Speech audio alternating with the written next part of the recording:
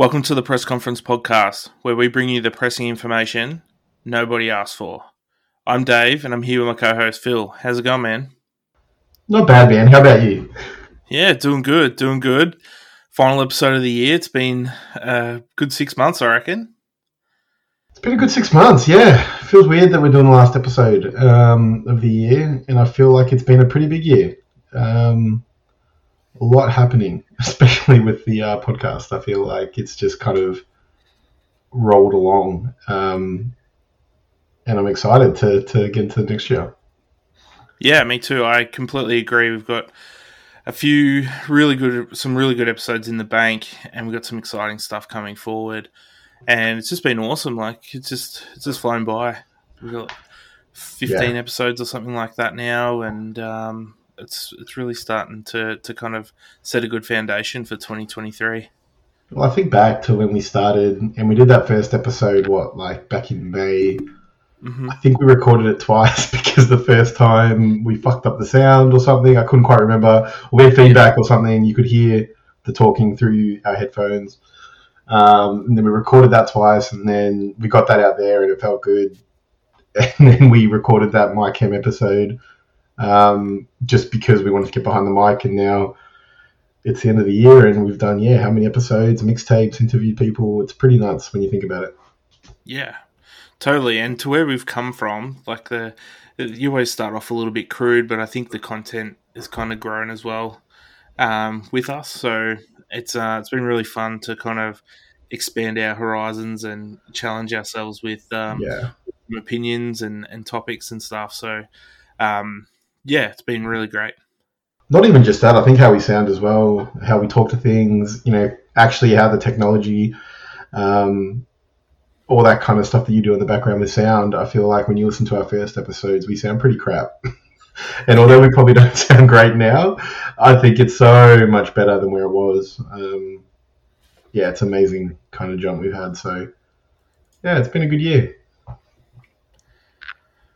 Totally. So, what's been going on? You been into any gigs? What's been happening is just after Christmas. Yeah, so I'm in Melbourne now. I came down a week ago. Just spent time with family, caught up with a few friends, went to the cricket with you on Boxing Day, which was great. And that finished today, which was good to see. Not just family stuff, Christmas, holiday stuff. I'm missing my vinyl. I'm missing home a bit, which is quite funny. But not too much. What about you? Yeah, the same. Still working, so only had the main days off.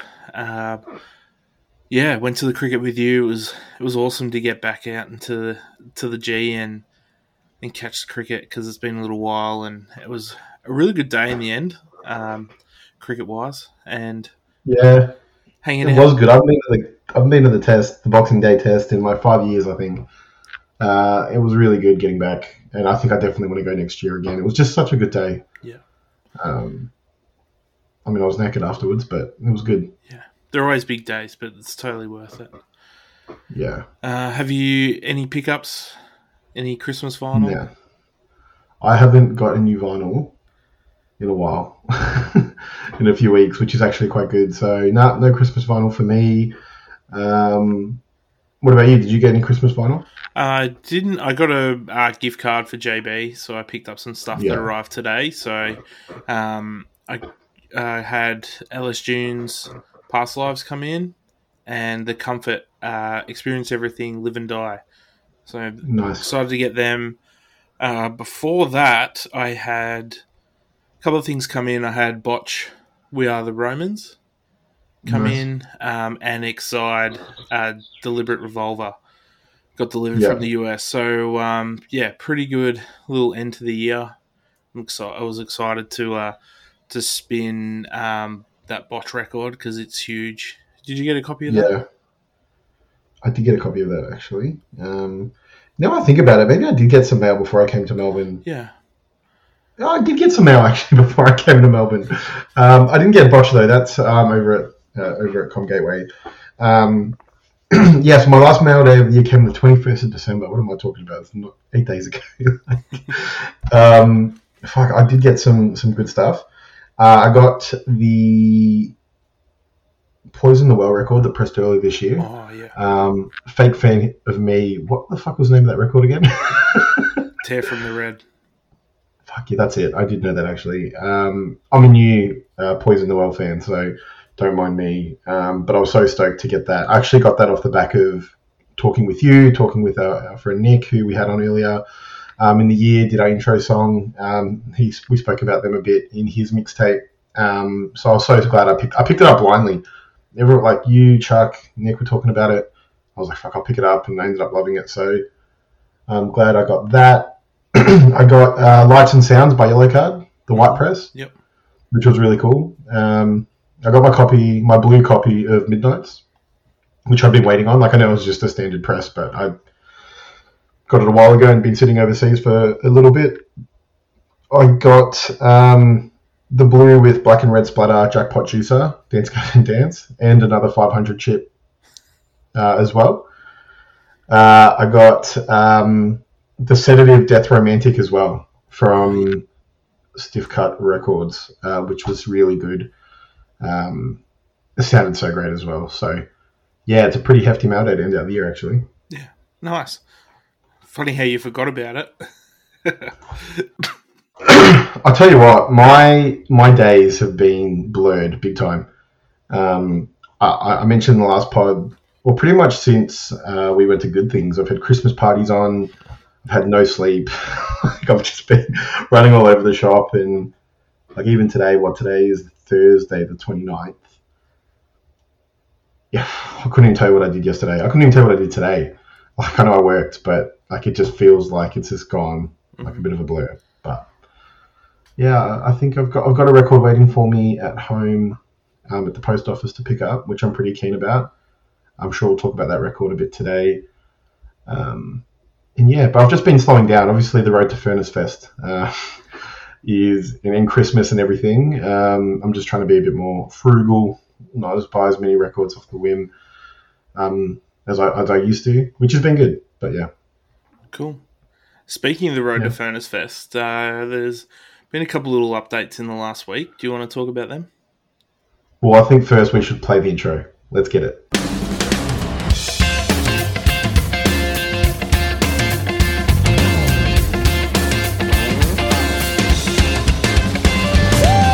Yeah! Ka-chow! Ka-chow! Ka-chow! Ka-chow! So, Furnace Fest. There have been some updates. Not from my point of view. I haven't done anything with Christmas and everything. But no, the last band announcement of the year came out. Actually, no, there were a few band announcements since we last spoke. But there's one in particular that I'm really stoked about. Or probably two, actually, that I'm stoked about. So, about a week ago, they announced It Dies Today is playing. Mm-hmm. And I hadn't heard of them before that announcement. And I'm kicking myself that I didn't, because holy shit, they are unreal. They're great. Like really 2000s good. Metalcore, the stuff that Chuck and I talk about a fair bit. That might be, yeah, like I'll put that up with, from that early metalcore stuff that you guys showed me, it's probably one of my favorite ones. Yeah. I don't know if I missed it, if you guys had spoken about it or what, but fuck, that's really good stuff. I can't wait to see that. But then on Christmas Day, or our Boxing Day, their Christmas over in America, they announced that Defeater were playing. And we've spoken about them plenty on this podcast. In the Melodic Hardcore episode, they came up on the Jamie Archer pod mixtape. I'm so keen to see them. Like, words can't explain how excited I was. They're probably the biggest band that's been announced so far for me. Mm-hmm. And yeah, I mean, how good's that? Finally, a band that I know and love is going to be there. I'm sure there'll be plenty more, but I really like the direction the lineup's going with this time. I think I know a lot more bands than I had previous lineups that have been announced. So at this point in time, so I picked a good year to go, I think. Absolutely. I think it'll always be a good year to go, but yeah, it's a bit of a revival festival, I think. So there's a few older bands coming back to play it, and it's just awesome to see. And Defeater will be incredible. So hopefully they have something new for everyone. Maybe an extended tour. Doesn't matter. Oh, yeah, maybe. I thought you meant in regards to new music. Yeah, I mean, I'm open to anything. Everything they've done has been quite impressive and really good. So, yeah, I'm ready. Sweet. I'm ready. I think what does get me excited, though, about this is that none of these bands I've announced, in my opinion, are big headline worthy. No. Do you think? No. I don't think so. There are going to be some big boys get announced, I reckon, in the new year. And the fact that they've announced these bands, and they're pretty big bands in my opinion, I don't think they're headline worthy yet. That's going to be really interesting to see kind of who they do announce. And maybe, hopefully, a few of the bands we talk about today will get on that lineup. Because I think we do have actually a few headline worthy bands on our list today. Yeah, potentially. For sure. And maybe early next year we'll dissect the lineup from last year and see... yeah, good idea. See what we can pick and see who may come back. Well, I mean, we've spoken a lot off the pod about, this band was on it last year, so they're not going to come back this year. There are already so many bands out there, so there've got to be some returning bands. Yeah. I mean, you look at bands like, look at festivals like that Blue Rocks Mountain, whatever that one is. Mm-hmm. They've got a bunch of bands that are coming back next year. Yeah. When we were young, had a few bands come back again next year. Hopefully, I just really want to see Counterparts come back. I'm pretty sure they played last year, so yeah. Anyways, they're up there, so they'll definitely get invited back if they don't have if Venice Fest don't have that Soundwave rule where they couldn't have the same band play 2 years in a row. Well, the Unify have that as well, so fucking AJ dummy. It's fine. It'll be sick either way. Yeah. No, I think it'll be really good. I can't wait. And I think the more and more I think about it, especially coming to Melbourne and catching the plane down for once and not driving, even just being at the airport, just got me excited. And seeing everyone traveling over Christmas and stuff, I'm just fuck, I just can't wait to get over there. So, yeah. I'm going to be sad when you're gone. I'm going to be sad too, Dave. Don't you worry. I think about it all the time. I'll be fine. You'll be fine. Yeah, that's all right. It's all right. I just swear to God, though, I'm going to say, if there are some really good tours that are over in here in September, I'm going to kick your ass because you bloody put the moz on me. It'll be fine. If Touche and La Dispute be like, hey, we're coming out for a co-headline tour, I'm gonna drive to Melbourne, go wherever you live, and I'm going to kick your ass.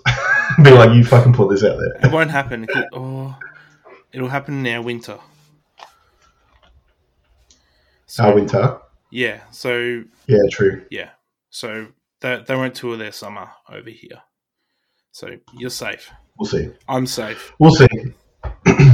We'll see. I'll message Jeremy and say, please book for the last week of September. I'm gonna get in that Discord and be like, Jeremy, listen to me right now, all right? Do you know who I am? I've written one message in here. Okay, should we move on to this week's topic? So this week's topic, a big one. This year's been crazy, right? And there have been so much music coming out. Like we were talking about our list this year and how much has come out. It's just incredible. So like every other podcast, like every other news outlet, like every other Instagram account, we're wrapping up our favorite stuff of this year. Look, we've spoken a lot about music every week. We do our feature albums. A lot of records we probably will talk about today have featured. We did our 6-month mid-year review. It's pretty crazy how much has come out since then. And I think, we're just going to break down EPs and albums today. And hopefully talk about some of your favorites. Hopefully you agree or with us. And, let's get into it. Yeah. 2022. Play the smash. So first things first, let's talk about what we had in the middle of the year. So I've got my top 5s here. We'll just do EPs first? Yep, so we'll do EPs? Yeah, let's do it. Okay, so my top 5 EPs from 5 to 1 were End on End, People Like You. Mm-hmm. Great Death, New Low. Mm-hmm. Speed, Gang Called Speed. Converge, The Poacher Diaries, Redux. And Be Well, Hello Sun. Damn, I forgot that was your list. So, my list is 5, Great American Ghost, Torture Well. Mm-hmm. 4, Sleepless Still by Revoid. 3, The Sound of What Went Wrong by Waxflower. Okay, yep. 2, Nobody Wants to Be Here, Nobody Wants to Leave by Ghost Fame. And 1 was Hello Sun by Be Well. Mm-hmm.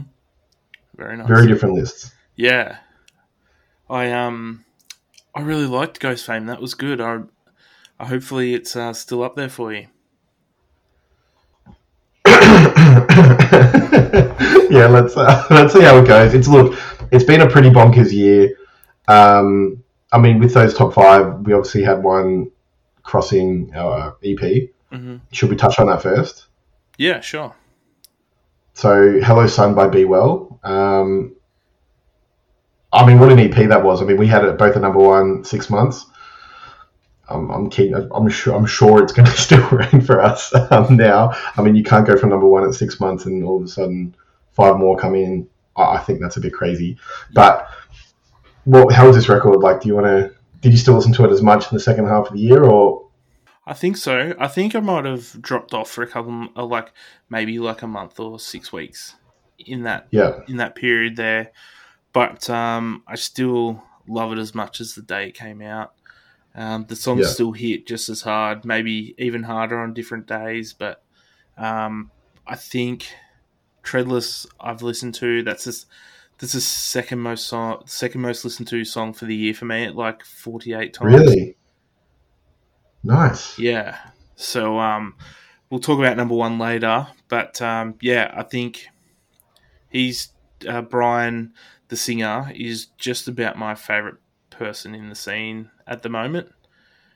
Just what I've learned about him, the stories that he tells, the hope that he kind of brings for people that have troublesome lives or issues at home or mental health stuff. It really tackles them in a really interesting way. And these songs may sound sad. The content, the lyrical content, can be quite confronting, but they're written in a way to give hope to the listener, and it gives me hope. So it's really, I don't want to say fun, but it's really enlightening to listen to. Yeah. I think I found myself in the second half of the year going back to the album more beforehand. Yep. I think I smashed the EP so much at the start of the year that I didn't forget how good the album was, but I just went back to it naturally. And just actually looking at my list of the year, Treadless was my 15th. Okay. But to put in a context, I only had 5 artists feature in my top 15 songs. So I think to think that it's like the 5th song in a way, I think, is pretty telling. Great EP. And I'm sure it's going to feature in our power rankings later on. Yeah. And just to say that the weight and the cost, I probably listen to just as much as Hello Sun. I just have them. Yeah. It's like a pair for me. So I would listen to both of them at the same time. So just such a great band. Absolutely. And we might share some links about podcasts where Brian talks about his story. Yep. Because I know when I got into Be Well, it's probably about a year ago actually today. It was when I was down for Christmas, I think, earlier. Or maybe Easter, or Feb, I don't know. But it was at the start of the year, and story's incredible. So we might drop those links somewhere so people can get to them if they want. Yep, for sure. So let's go back and forth. Pick an EP. Which one do you want to talk about next? Yeah, for sure. Let's talk about. I want to actually talk about one. I don't know if you've actually got it on your list, but it's Contention, Summer Offensive. We'll wait and see if it's on my list, but go ahead, Dave. Contention are a band that our friend Chuck shared pretty recently. So they're like a they're a straight edge metalcore, hardcore band from Florida in the States. It's just I hadn't heard them before. I put them on and I was like, oh wow, this is really good. It's just fast paced, aggressive, a little bit like stuff from that Undying era, that North Carolina kind of stuff. Really riffy guitars. I dug into their older stuff. They haven't got any physicals out yet, but I'm on the lookout for them. And it's just really good straight edge metalcore. Just the way I like it. You know me. I have not listened to it, so I'll have to take your word for it. Do you have a song you want to feature from the EP? Yep. I want to put in Blindfold, which is the closer. Oh, the closer. Yep. Yeah, I must have completely missed that recommendation, but I'll have to check it out. I really like the cover as well. It's like Manhattan catching fire. Looks like, or maybe. Yeah, very. Looks like Gotham almost. I don't know.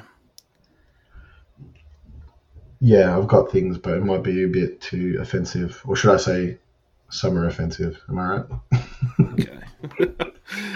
Hit me with one of yours. So, I'm trying to I'll be quirky like you and try and pick one that you don't know. No, I don't really. You'll probably know everything here.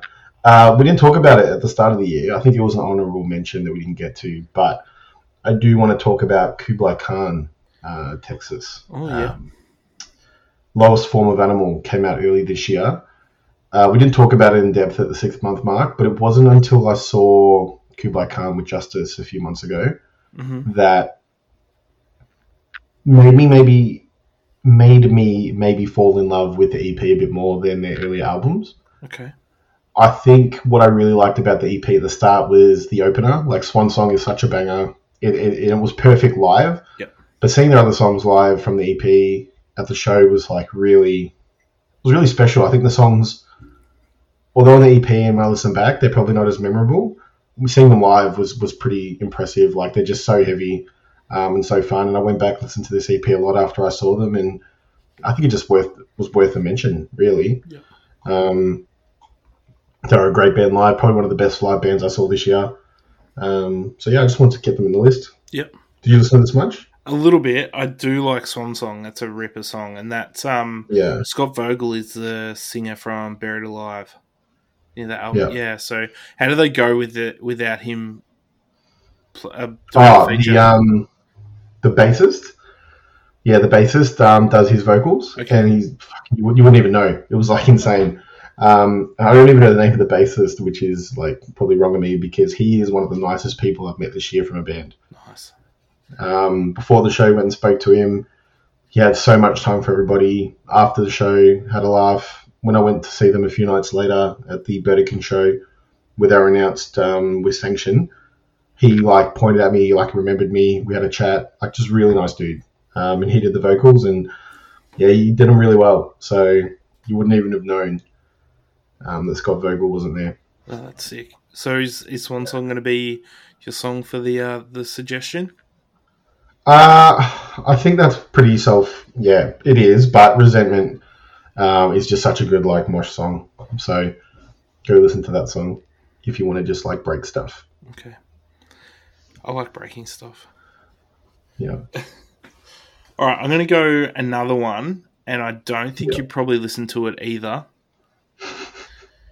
And it's Yearning, MMXXII. No, not me. So this is another one that I suggested to you. So this came on Spotify radio after listening to one of my Screamo emo violence bands. And they're really just straight down my alley. I thought it was an EP, but it just kept coming on. And I thought it was an album, sorry. But it's their first release. And it's just really cool. Roman numerals. I don't know what the Roman numerals are for the name. Are you sure you shared this with me? Yep. Was this one you shared in your like big ass list of things? Probably. They're from Canada, so they're from Montreal. You sent me like 30 bands, Dave. I'm not going to get to all of them. Oh, they weren't on that list. I took a screenshot of them in the. This looks cool though. Yeah, it's really cool. It's like fast. Yeah. Screamy. It's very similar to like early Blind Girls, Gillian Carter, Chalk Hands. Like heaps of cool stuff. Nader. 9 minutes. Yeah. That's a 9-minute EP. Yeah. With 7 songs. That's hard and fast. So, obviously with a play length, you should just listen to the whole thing. I don't have one song because it's essentially just one song that's split into 9 pieces. So, give that a listen. We'll plug that as well. But it's really cool little experience, and I hope that they have some more for us. Awesome. The next one is definitely going to come on your list, I would have thought.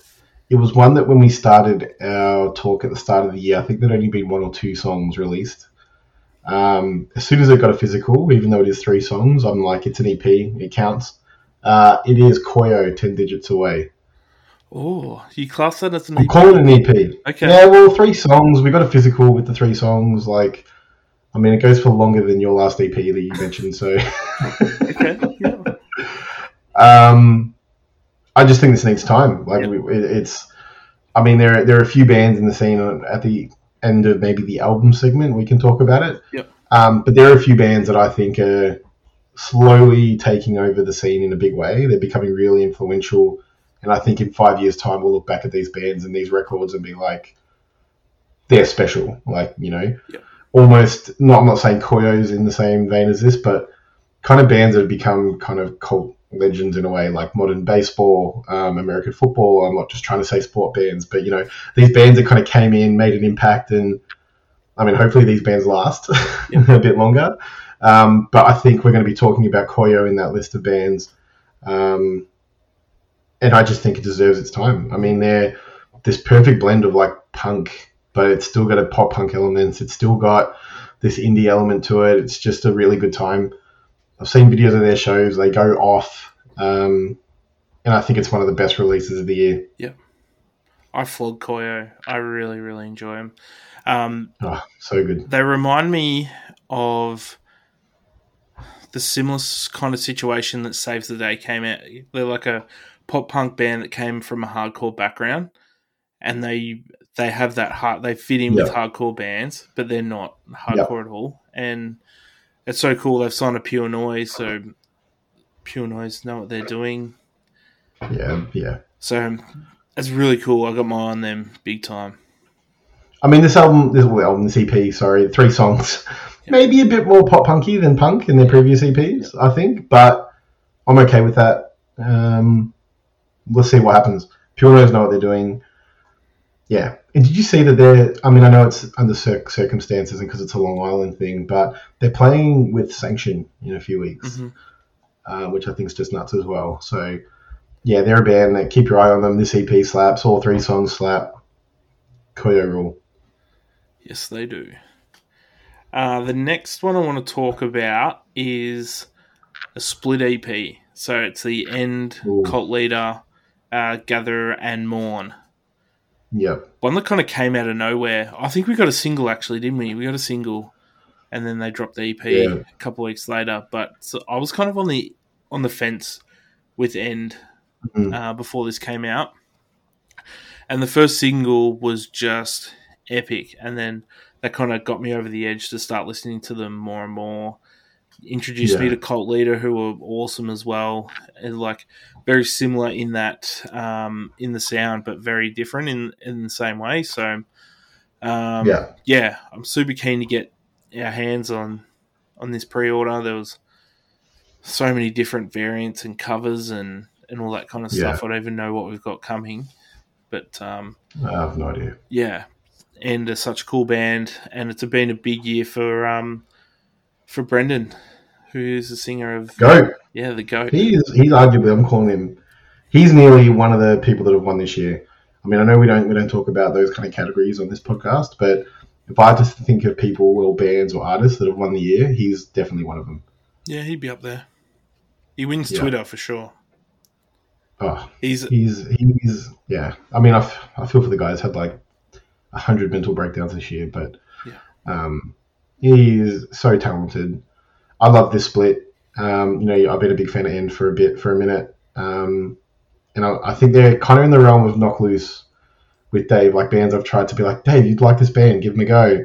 And then finally there's a song that came along and you kind of attach to it, and then you kind of go down that rabbit hole. Yeah. I'm hoping Knock Loose have that song for you soon, because I really think they're a band that you'd get around.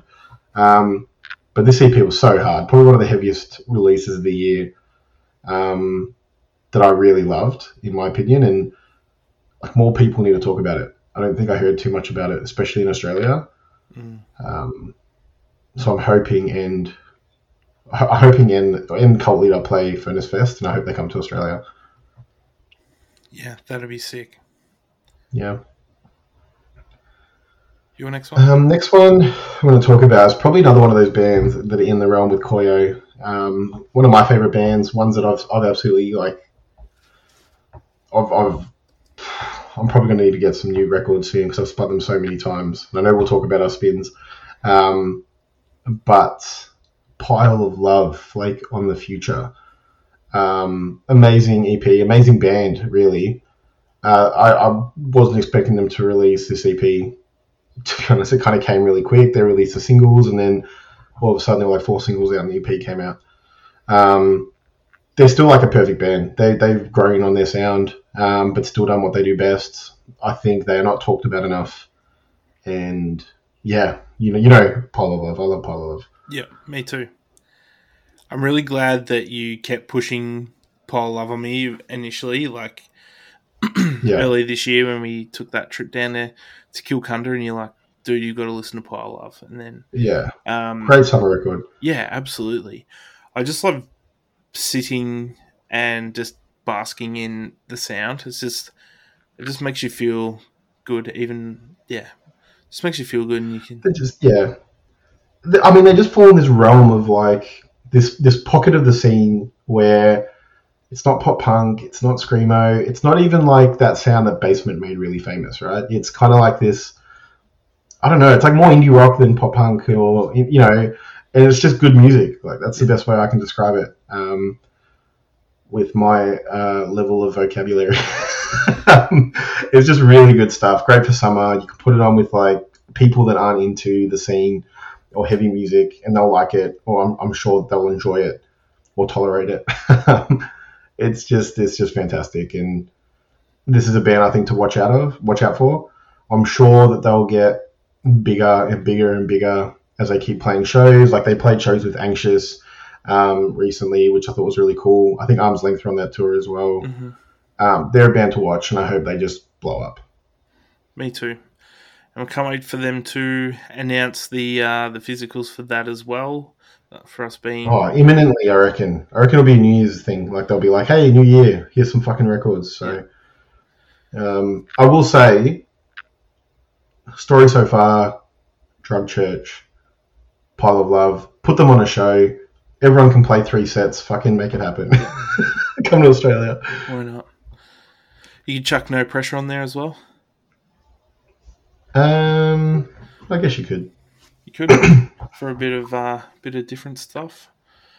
Yeah. So I'm going to go with a local act, and Nervous Light, Bury What's Left of My Heart in Your Backyard. Do you spend much time with this EP? I spent a bit of time with this. Yeah. I know you're a massive simp for Nervous Light, so I'll let you take the reins. Yeah. I actually I had COVID, and it was like June or whatever it was, and I was watching Stranger Things, and then they put the Stranger Things t-shirt up, and I grabbed that straight away, but I hadn't actually listened to them all that much. I think a song had come on, and I put the EP on. I'm like, I better listen to this band, because if I haven't listened to them, I'll buy their t-shirt. It's going to be a bit funny, because you can name 3 songs. Probably can't name 3 songs, but anyway, I was like, oh, this is really cool. It's got a bit of everything. It's a really big mix of of different genres. There's like screaming, there's soft parts, there's like slow songs, and it's really good collection of different sounds, and it kind of works really well together. Some of it kind of stands out as a big jump from one type of sound to another sonically, but all in all, I think it works. It's really cool, and it's cool that they got it cut on Stiff Cut Records recently as well. So they're all gone. They had a Dirt Field record from memory. So it's just really cool to see what's happening local music at the moment, because there's some pretty good bands coming out of Brisbane and as well as Sydney and Melbourne. But I haven't seen that many come out of Brisbane in my time that I've really clicked with. So it's really cool to see. Yeah. Have those records been announced? I don't remember them even going on sale. Yeah, maybe it was a show thing. They put them. Right. Yeah, they had them at a show, and then they put them up on their Big Cartel afterwards. The extras. Ah, that's right. I was broke as fuck. Yeah, that was like the great everything went on sale. Yep. Yeah, all at once. I think it's really cool. I mean, they've got a really good presence online as well. Like, especially the band members in forums that we're in and groups we're in on Facebook. Yeah. I really like that when a band kind of just makes music they want to make and doesn't kind of try to like pocket themselves into a sound. And I think this EP is a really good reflection of that. It's a good chat. It's a really good chat. So what have you got next? How many more do you want to talk about? Oh, there's a few. Cool. And as we kind of be talking, I'm going to add more on. And you know what? I'm adding a 2-track EP on there. And you know why? You set the standard, Dave. You're only at 9 minutes. I'm calling other stuff. Okay. Fair enough. This is a band that I saw them live earlier this year at a show that no one was at. And I was quite vocal about how much that pissed me off. And I remember being at the show being like, taking videos straight to you, Dave, straight to like a group chat being like, this band is like going to be my next favorite band in Australian music. I can just feel it. At the time, I described them as if Touche Amore and Manchester Orchestra had a baby, that's what you'd get. And they released 2 songs not too long ago. The band is Finding Better Health from Sydney. And the tracks that they released, which is also the name of the single, so you might bear with me, is Why Didn't You Appear / It Won't Burn Forever. Now,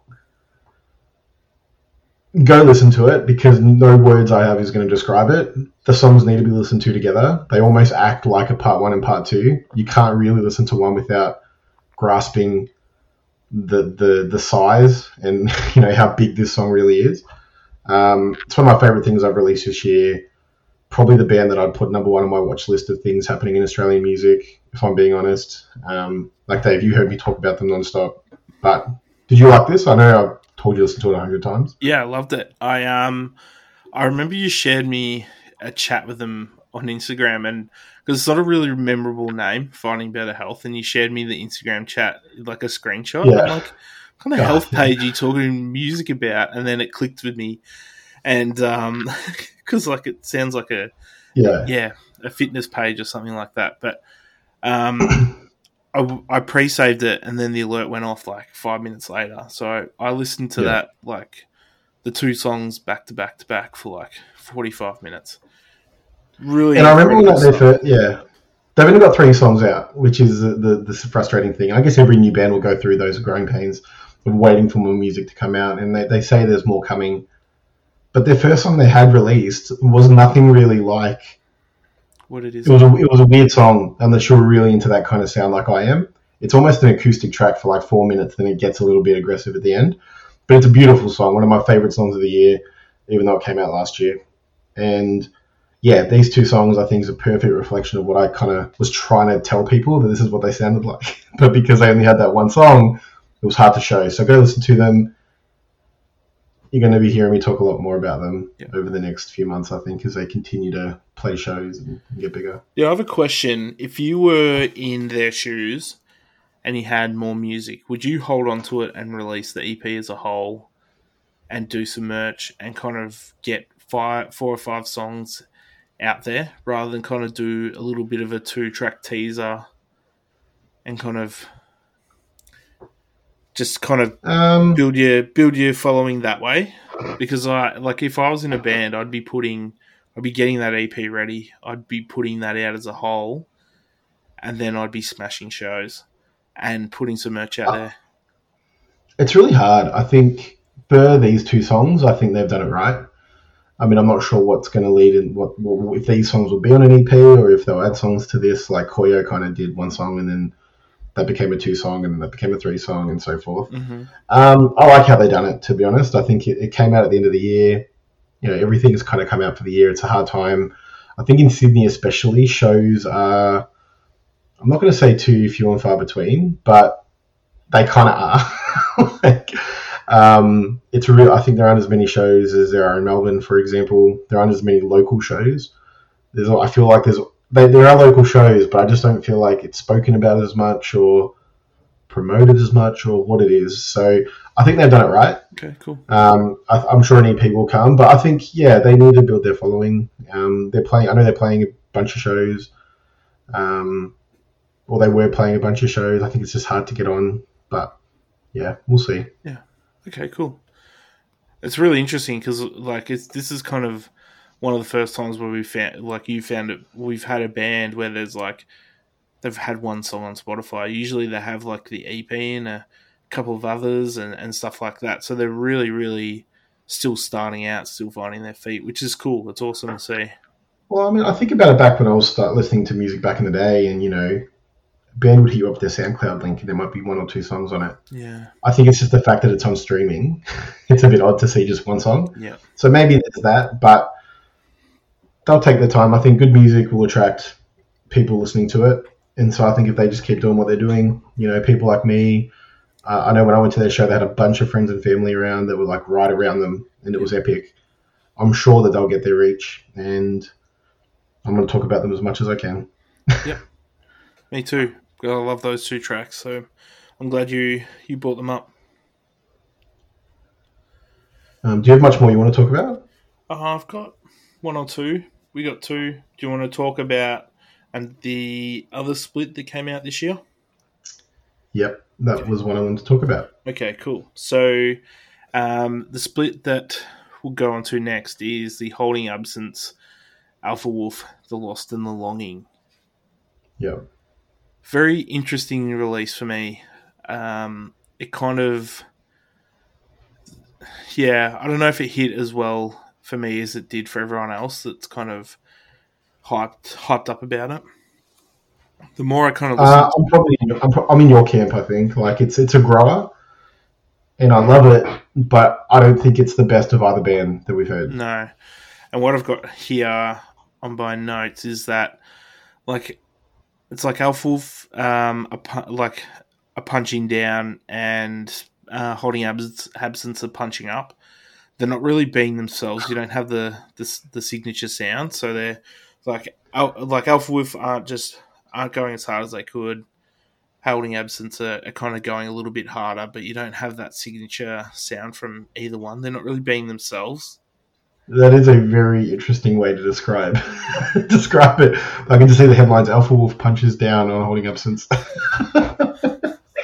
That's not what I meant, but yeah, I think you understand. That's not what you meant, but no, yeah.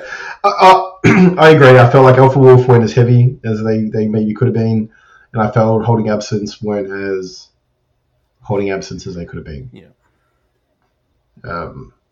I think it made for some really great songs. 60 Centimeters of Steel is a banger. The more I listen to it, I think all 4 tracks I really enjoy. But I just think it was... I mean, it's a split, right? Yeah. Splits aren't meant to be the best EPs of the year, in my opinion. Yeah. I think they show a period in time and some creative just juices that they wanted to get out, and I love it for it. And I think it's huge for Australian music. And Alpha Wolf, in my opinion, are the band that won the year. In my opinion, they're the best tour. They had a great collab.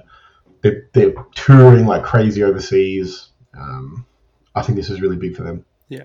And they really, I don't know if they started it, but they were the first band that I saw really kick back against venues that would charging percentage from taking merch cuts and all that kind of stuff, which kind of Yeah, that whole period of time where like all those videos were coming out of the States, I was like, fuck yeah, the Australians are just tearing it up, fucking saying how it is. And when you even see the ones in Australia, like I saw that list of venues in Australia and how much they take, I'm just like, what the fuck is going on? Some taking like 15%, 17%, and that's robbery.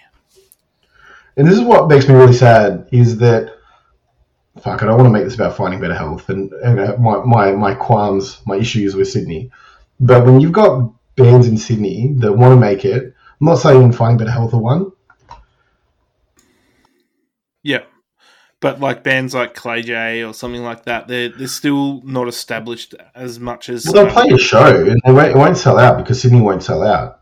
Yeah. Or I don't know where the fucking the Sydney people are, but it won't sell out. And then all of a sudden, they're giving merch cuts that they are making to the venue. Like, get fucked. Like, there are enough people at the venue drinking, you know, surely that we don't need to go down to merch cuts. Like, I work in retail. I know how the margins work. I can straight up tell you a $25 t-shirt or a $30 t-shirt, if you're getting 15% of that sale, that's a big part of the margin, like straight up. Yep. So it pisses me off a bit, but who am I to who am I? Yeah, these venues will just take whatever they can. So yeah, it's a bit sad, but the scene's pushing back, so that's what we want to see. Absolutely. I think let's keep a bit of a Aussie vibe going, because I think there's some great Aussie music that came out this year in the form of EP. I really wanted to talk about Father Dear Hands released Sad Souls Don't Float Upstream. Okay. Now, that was also a 3-track, I think, and it was also one of those EPs that was a single that became a second single and then a third single, and they just formed into an EP. Mm-hmm. They won the Battle of the Bands comp to play... to open Good Things Festival, which I think was massive for them. And they are just Midwest emo meets fucking just fun, right? Like, that's the way I kind of see it. They're more like a screamo melodic Midwest emo thing. Like, the guitars are just like, they get the ears flowing and they get you just moving. And lyrically, I think they're just fun. It's pretty grim, like some of the lyrics, but I think it's exactly what we like in this kind of music. And I just want to shout out the Aussie bands because this is one of the best releases this year, I think. Yeah. I spent a little bit of time with it. I didn't click with them as much as the next band I'll talk about. And but yeah, they're really cool. I remember them from the AVVC split series. They were kind of interesting. Mm-hmm. There was just other stuff I was kind of preoccupied with, unfortunately. Fair enough. Yeah. What's the next band you want to talk about? I wanted to talk about Some Heard Trouble and the Slow Dance EP, which is one that kind of flew under the radar. I'm not sure what Some Heard Trouble are kind of doing, like what's going on, but it wasn't really marketed all that well. The only reason I knew it was out is because it came out on Stiff Cut Records Dream Division. So the EP is called Slow Dance. Kind of just came out. When did it come out? In November. October, I think. Yeah, November. About a month ago. Yeah. And it's it's pretty cool. Some Heard Trouble, kind of one of my favorite bands that came out of that AVVC split series. Kind of really gravitated to their different kind of genres that they mix together and the post-hardcore sound that they've got. And I met the singer Brownie at the charity show earlier in the year as well, and he was a really nice dude. So, really nice dude, yeah, it's really just cool to see how these guys get around. Just local people, they're just normal people who play some music. It's sick. So they already had a couple of songs out, a couple of singles out. That there was like a Stiff Cut laid 7-inch that went to a show and stuff like that. So check them out because they're really good too. They could really go places if they really push it, I think. Yeah, I know they what show did they just get added to? Oh, fucking! They just got added to the Father Dear Hands show, so they'll be coming to Sydney next year. Cool. Can't wait to see them in Sydney because I've only ever seen them in Victoria. So yeah, that'll be a great show. But yeah, I think the EP instrumentally is some of the best work that's come out this year. I know it came out later in the year, but I haven't given it a heap of time because it did come out kind of under the radar. But I gave it a good listen before we recorded this, and instrumentally that shit is on fire. And vocally, it's just somehow trouble. Yeah, they kind of hit it out of the park with what they do. So very cool. So you want to we could talk about EPs for a long time. Yep. Is there anything in particular you want to talk about before I just rattle off a few like ones that I think deserve the time, but we might not get to? Yeah, so there's just one last one I want to talk about, and that's one that featured earlier that I've spent a lot more time with, which is Great Death New Low. It's really a different sound for me, but really hits so hard. It's like slowcore, basically shoegazy kind of stuff. It's like 26 minutes long, so it could be an album if you think about it. It's like a 4-song EP, so put it in the EP category. The last song on it is just one of these saddest songs that I've heard in a long time, and it is called, sorry, I'm just looking it up now. It is called I Hate Everything. So really in tune with me sometimes, but it's really just a slow jam that finishes off the album of the EP really well, and I just can't get enough of this band. Yeah, no, they were great, and I think they were one of the surprises of your recommendations to me this year. I think when you recommended them, that really kind of took me by surprise. Yeah, because they're on Death Wish as well, so it's really like a left field kind of suggestion, a left field band to be on Death Wish, but it's really cool. Yeah, nice. Maybe while we're at it, I might just talk about a few more. Okay. Because I think there are some more things that need to be spoken about, and one I wanted to just revisit, and we've spoken about it quite a bit this year. Sleepless Still by Revoid. Mm-hmm. I just want to re-emphasize that I think this is one of the best metalcore releases this year, not just in EPs, but in general. I think this is a really special EP, and I really hope it continues to get some airtime, or it does get some more airtime. I know they're doing a tour with the Lyra down the East Coast, so hopefully more people listen to it outside of Brisbane, because I know that they're a bit bigger in Brisbane, but this EP was really special, in my opinion. It was pressed on Anti-Vinyl Club earlier in the year. It just slaps, and seeing it live, like they're very good. They're very, very good. Did you like this EP? Yeah, I did. I liked it a lot. I almost didn't want to, because a lot of people are saying, you've got to listen to this, even though it didn't sell out instantly. I kind of held off a little bit, but then I found myself going back and listening to what's the single off it? Gloomslayer?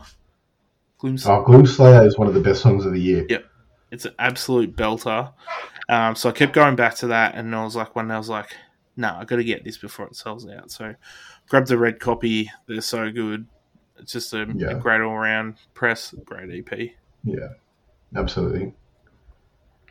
Are there any more you want to talk about in particular before I rattle off a few of my favourites that we didn't maybe talk about in depth? Yeah, go through yours, and then we'll go through our top 5. So, ones that we didn't really talk about, and I think Australian music had a really good year. I think some EPs that came out that we didn't talk about mainly were The Sound of What Went Wrong by Waxflower, generic pop punk. I spoke about it in depth at the 6th month mark, but needs its time of day in this episode. Death Romantic by Sedative, I think, is one of my favourite deathcore releases in a while. Over from WA. I'm surprised you didn't bring this one up, Dave, but You're Suffering by Cherish came out this year. Oh, yeah. That's right. That was a great EP too. Great EP coming out of Melbourne, right? Yes. Or Sydney. I can't remember. I have no idea. But they are epic. They're a special band, and I think they're one to keep an eye on. Ocean Sleeper released Is a Better Feeling Nothing, which absolutely slapped. Atlas, which I featured on one of my feature records this year, was they released The Wound of the Blade, which absolutely slapped. Peace Ritual released their self-titled EP this year. who was the old singer from Endless Heights, on that. And Amanaki, I know they're New Zealand, and they're a band that I really love, that I've found through ABVC, but they released Tempest on my birthday, and it was a great EP. I can't wait to get those physicals in hand. So, yeah. Beautiful. Nice. Great year for music. Great year for EPs. Yes, absolutely. All right, so should we do the power rankings? We'll start at 5. We're going to start at 10. We can start at 10 if you like. All right, let's go through your first 5. Okay, so from 10, my number 10 is Revoid, Sleepless Still. 10? Yep. You're joking. Should have been higher. What's your number 10? Father Dear Hand, Sad Souls, Don't Float Upstream. Okay, cool. Number 9 for me is Converge, The Poacher Diaries from earlier this year. Well, that dropped from 2. Yeah, some good stuff. Mine was also, let me just get this right. Let me check mine also dropped from number 2. Can you believe it? Ghost Fame, Nobody Wants to Be Here. Yep. Nobody. Okay. That's still good. Still a good release. Number 7 for me is Gang Called Speed by Speed. Wait, you missed 8. No. Oh, that's number 8. Sorry. Gang Called Speed, number 8. Sorry, number 8. My number 8 was Kublai Khan. Okay, cool. My number 7 is Contention, Summer Offensive. Finding Better Health for me. Ooh. Well, number 7. We wish I'd known that 2 songers could have gone in. You put a 7-song 9-minute EP 7 in there. songs. Come on, Dave. Come on, mate. Finding Better Health goes for longer. Anyway, so number 6 for me is Cult, End and Cult Leader, Gather and Mourn. You know, I'm just going to spoil it now. That didn't make my list, but okay. I just couldn't fit it in somewhere. It should be in there. And I'm going to say this before, like, our good friend Jackson cancels me, but Speed didn't make my top 5.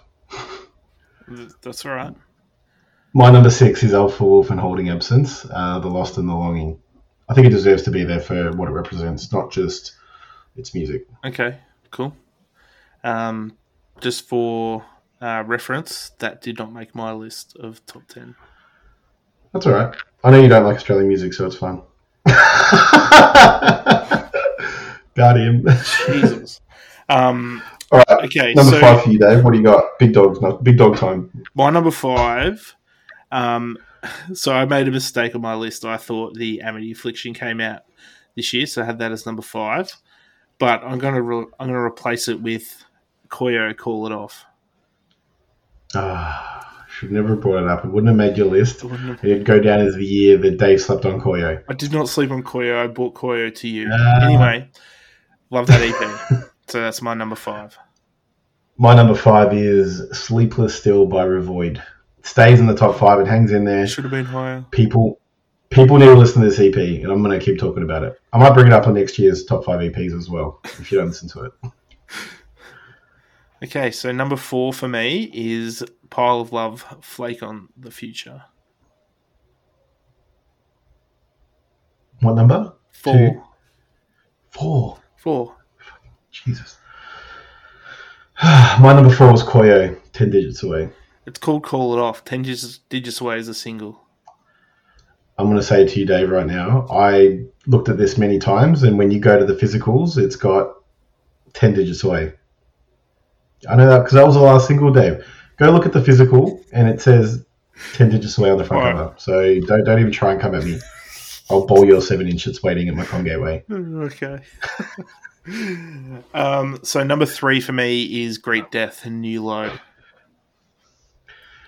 Number 3 for me, unchanged from my top 5. It did drop.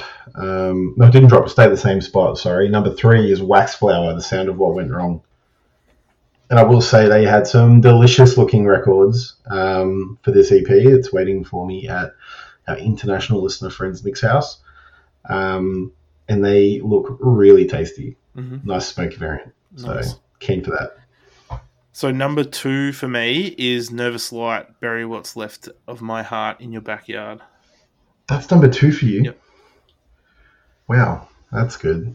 My number 2 is Pile of Love, Flake in the Future. So Pile of Love beat out everything after being out for a month. Well, I smashed those singles when they came out through like September. And then by the time the second, the third and fourth song came out, it was like, yeah, I love these songs anyway. Yeah. I mean, if you think that, wait till you hear my albums. Great, I can't wait. And so, Dave, I'll let you take the honours. I'm sure we have the same number 1. Yep, number 1, unchanged for me. Best EP of the year. Easily my top 5 of all time now, I would say. And that's Be Well, Hello Sun. Wait, is that your number 1? My number 1 was The Amity Affliction. Yeah, okay. No, Be Well, Hello Sun, got to be number 1. I don't think there's an EP that we've plugged as much as this. Absolutely there isn't. You could probably make a supercut of episodes from all of our episodes of just Be Well comments. It would probably go for about an hour. And so it should. I think it's been slept on hard. I don't know about you, but we don't get many people coming back to us saying, "Oh yeah, Be Well's sick." Like it's just get a lot of crickets. You know what? I think I don't know what it is, but it'll get there. It'll get its time. I think Brian McTernan's too much of a force to not get the respect for this EP. They'll come to Australia at one point, and I guarantee you they'll win a lot of people over. Yeah. I think it's just a bit left field for what we like when we look at the rest of our top 10. I mean, for me anyway, it stands alone in a way.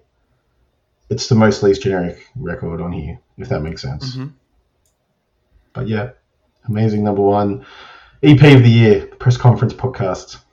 The first one, Be Well. The inaugural. Hello, Sun. The inaugural. So we'll play... Great list. Yeah, absolutely. And let's play a song off it, and we'll have a break, and then we'll come back to the albums.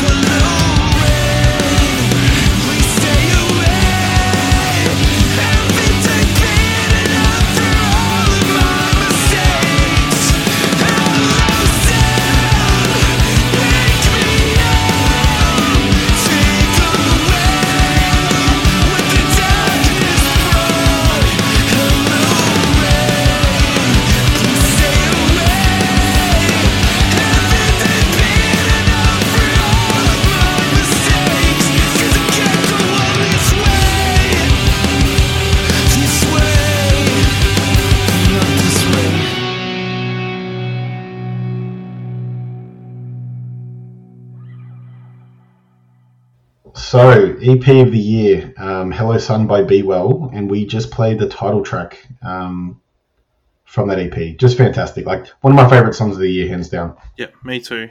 Don't skip a song on that EP. I know it's 4 songs, but it's so good. I was saying today, I really miss my vinyl and my little Be Well collection. 4 records. I've got both covers for both. Is one of my favourite records I think I've gotten in the last year and a bit. So, what a band!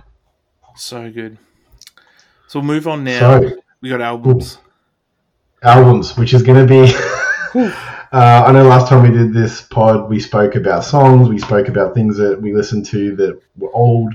We've cut that out because we think it's going to be a bit of a hefty combo. Yep. A lot of music came out this year. A lot of music came out in the last 6 months. And I think we're going to do our best to cover as much as we can. But it's going to be quite the task ahead of us, Dave. Yeah. Oh, man. It's going to be a marathon, but we'll push through for the listener. And yeah, we're doing it for you, people. It's all for you. It's all for you. So, firstly, I want to go through our top 5 albums from halfway through the year and see where the rest stacks up. So, my number 5 from mid-year is Berthold City, When Words Are Not Enough. Mm-hmm. Your number 5? My number 5 was Shine and Fade by Savior. Okay. What is that reaction, Dave? That record, I said before that Revoid might be one of the best metalcore releases of the year. This probably is the best metalcore release of the year. Okay. I'm calling it. Yeah. That was a great album, and I think it just was missed. I don't know why. Perth bands, fucking I don't know. Didn't catch me, sorry. Number 4 was Cold of Luna, The Long Road North. My 4th was Rollo Tomasi, Where Myth Becomes Memory. Oh, that was my number 3. Heavy hitter, amazing record, still holds up. I listened to it on the plane over here. Primo album. Yeah, absolutely. Still slaps. May suffer from the early in the year release category, but still really good. The problem was that from July onwards, we might not have even gotten some of the best albums of the year. We might have gotten some of the best music in the last 5 years. Yeah. In the last 6 months. And I'm not saying that like trying to be dramatic. I'm saying that like when I look at what came out. It's fact. What the fuck, man? Like how are we blessed with so much good music in the last 6 months? I don't know. It's that post-COVID stuff. A lot of bands have been holding on for a long time. Anyway, my number 2 was No Pressure, self-titled. I didn't say my number 3. What was your number 3? Sorry. Ocean Grove, Up in the Air Forever. Oh, yes. I love this record. I absolutely smashed this record at the start of the year, and it's similar with that Pile of Love kind of vibe. Good summer record, put it on. It's a bit different from OG that a lot of people have grown in love, but yeah. A lot of fun. So your number 2 was No Pressure, self-titled? Yep, what was yours? The number 2 album of the year, Dave. Your favourite. Music for a sushi restaurant. Harry Styles, Harry's House. Oh, yeah. What an album. What an album. Fantastic. Very good. So my number 1 was Alexis on Fire, Otherness. And my number 1 was Heroin by Thornhill. I'm not going to lie, Dave. How the Mighty Have Fallen. How the Mighty Have Fallen. I think nearly... If you come to me at the end of this list, Dave, and tell me that Alexis on Fire is your number 1, I'm going to karate chop you. through the camera. Because this was such a crazy list to put together. I don't even know if any of these... Actually, no, I'm not going to spoil it. But there are some records that came out this year that will go down all time, in my opinion. And you're going to hear some really fucking crazy statements from me, I'm sure. And I hope you say some crazy stuff too, Dave, because you know I love an exaggeration. Yeah. This is the time. This is the time to do it. Yeah. Don't let the truth get in the way of a good story. No, exactly. So I guess how we're going to do this similar to the EPs, we'll just go back and forth, talk about records that came out this year, and then we'll rank them at the end. Yep. So we're going to talk about ones that didn't feature in our top fives in the mid-year list because we kind of already spoke about them. They've been around for a little while, so there's been a good chance for everyone to kind of be aware of them and listen to them a little bit. Mind you, I think I do want to reference a few records that did come out at the first 6 months. I do still want to call out a few that we didn't talk about, I guess, at the time, that I think have aged crazily well.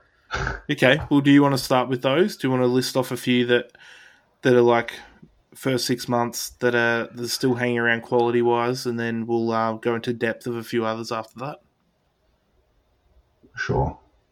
One of the first records that came out this year, I love the singles. Last year, actually, the singles came out before Christmas. I love those singles, and then the album came out in Feb, and I think you know what I'm talking about, Dave. Maybe? Anxious, Little Greenhouse.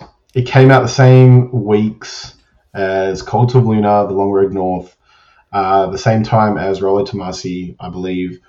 And at that time, like, if that doesn't tell you what I was listening to, dark, slow, sludge, like fucking deep music. Anxious released Little Greenhouse. I definitely missed it. It was the end of our summer in a way. I was in Sydney and the weather was pretty crap, and I just missed it. And I listened to it and I loved it, but I didn't go back to it heaps. And it wasn't probably until mid-year that I was like, what have I been doing?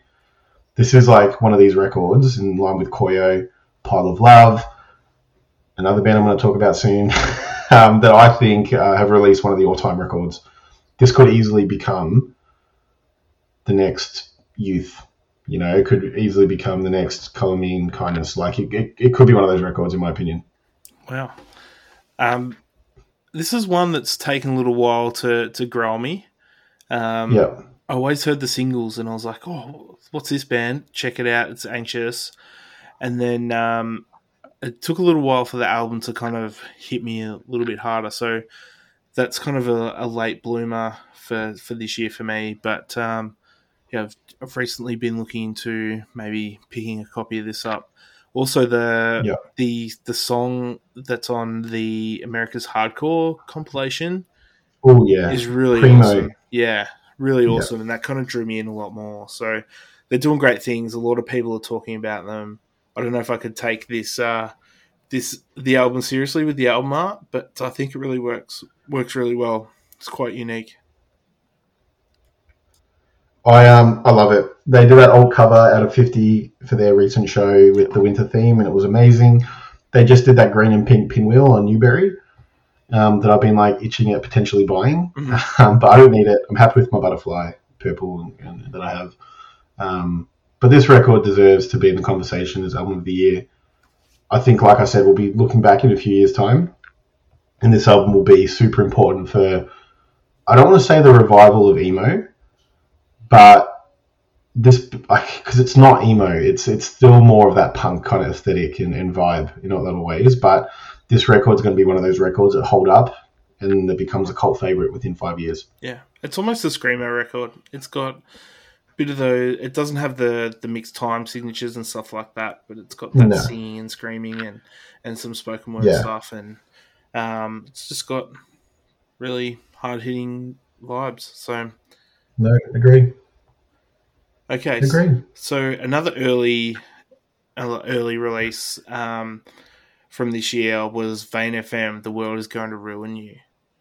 So Vane are a band that I hadn't really heard of, and then they dropped a single, and it featured Jeff Rickley, and I'm a big Jeff simp. So I actually picked that up instantly, pre-ordered it, and then all this shit happened when they drew a gun at the venue manager and all that kind of stuff. Which ended up being like a story that was blown out of proportion. Then they toured with Touche, and Jeremy just had all these nice things to say about him, say about the band, had them on the podcast, and really enjoyed this album as well. It's just like heavy. I think you'd really enjoy it. I think it would really fit in that not loose, sanction, moshy kind of stuff. They've kind of moved forward from their kind of new metal beginnings.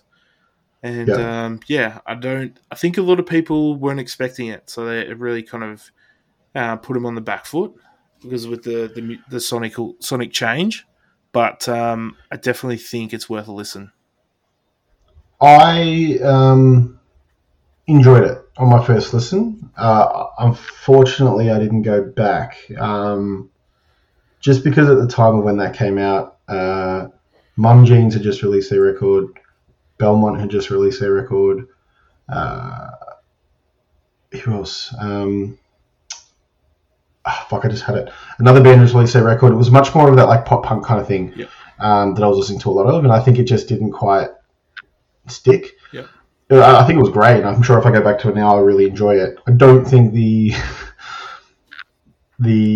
story of them holding up people at a show being like bums boded well for their release, to be completely frank. Yeah, it was the week before. And I think it actually hurt them a lot more than what we maybe think, because I don't think people talk about this record that much. Yeah. And I don't think it's because it's not good. I think it's because people made an opinion and moved on, like they do with a lot of things.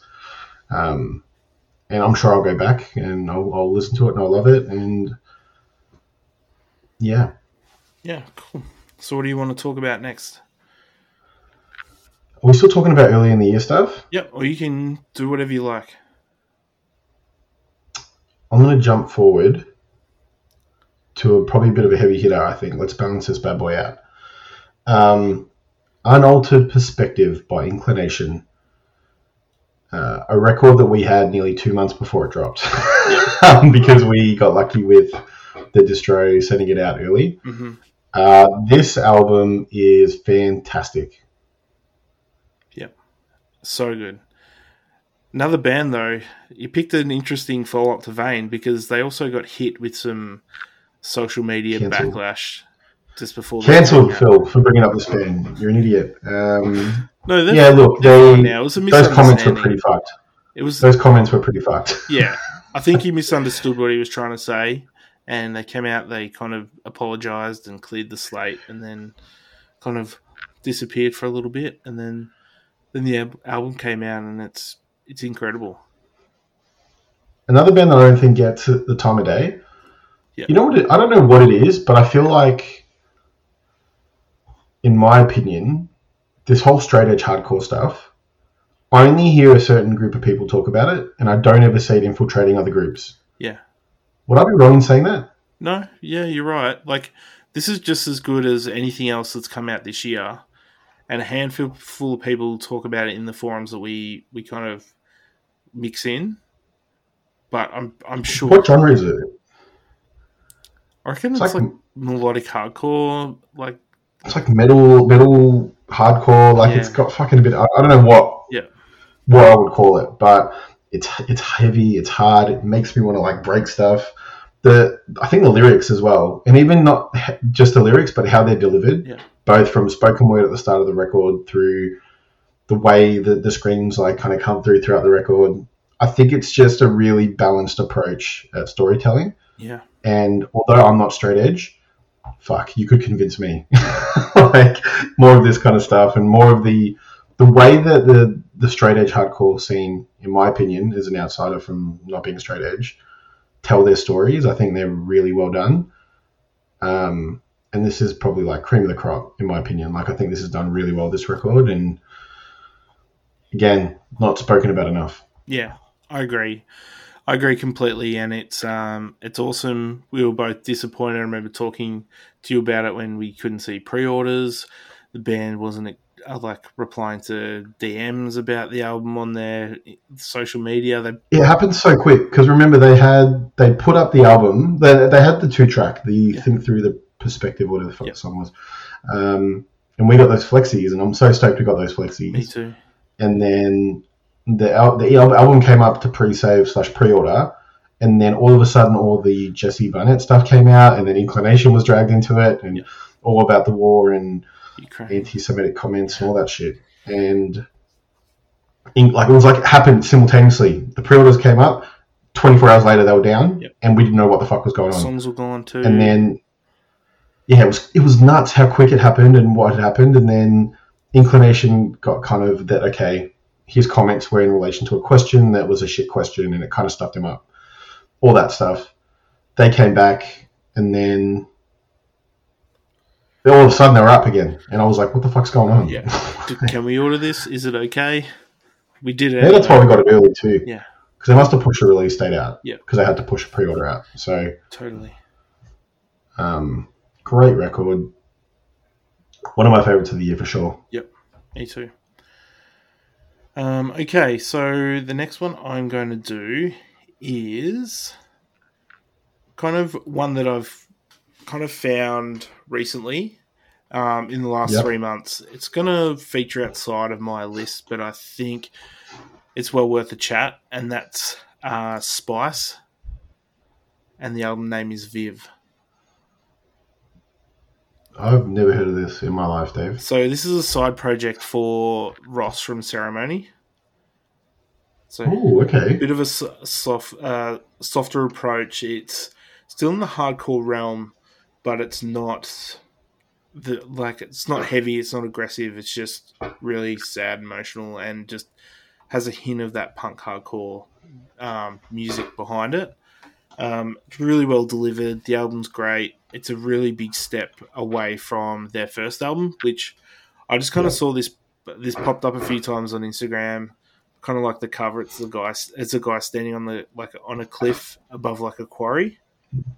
And so I went down the rabbit hole, kind of did some research about it, saw some people talking about it, and gave it quite a few listens. I'm pretty sure I shared it, but it's fine. It's one of those things, like I do send out quite a number of links, so it's hard to keep up and listen to everything, which is fine. But I really think this is one of those albums that I think is pretty big in the American side of things, but it's definitely worth a listen.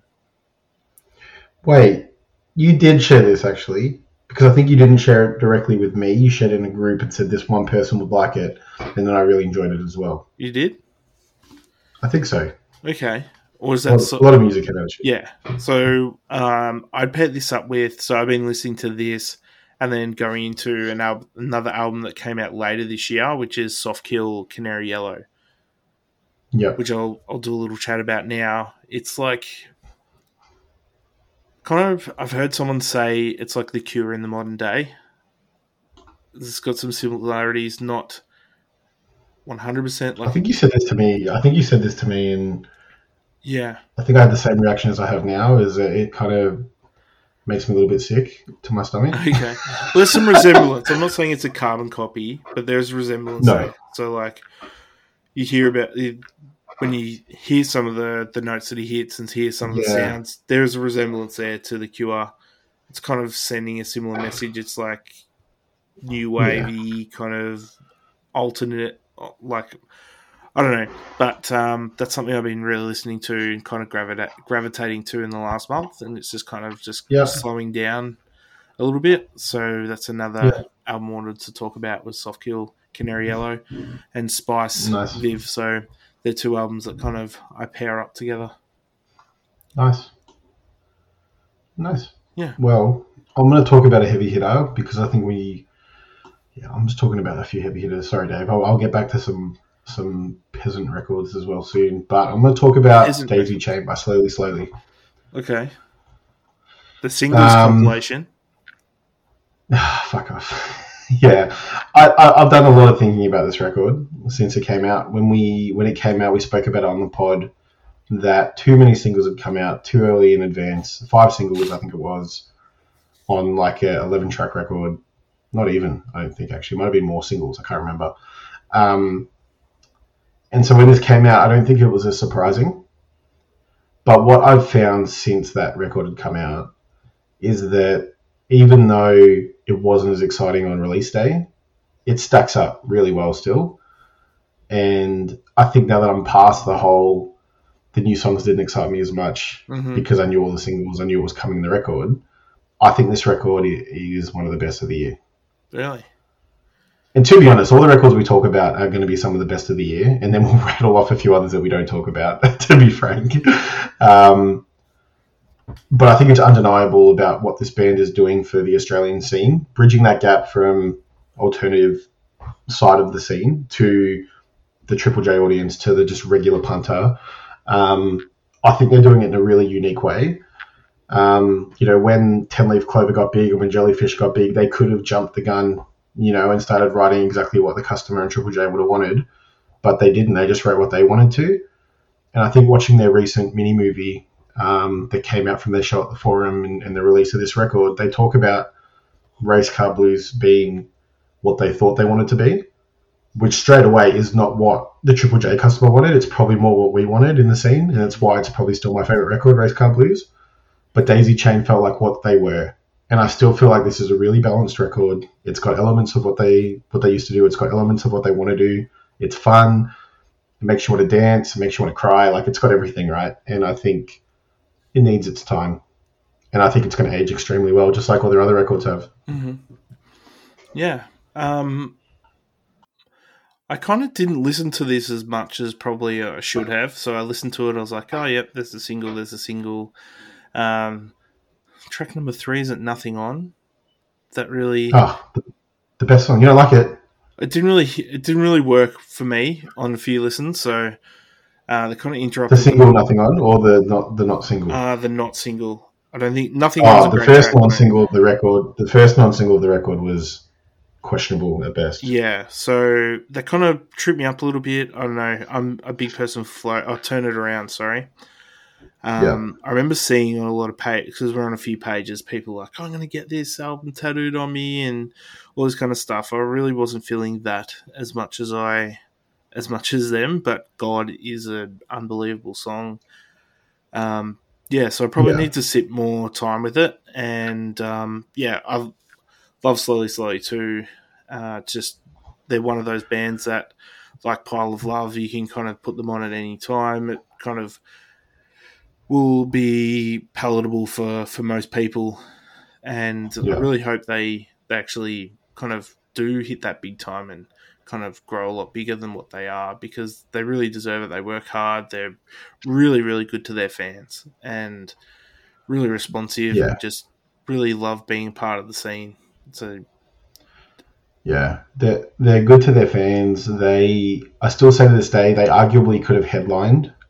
I mean, them and Thornhill could have headlined Unify that night.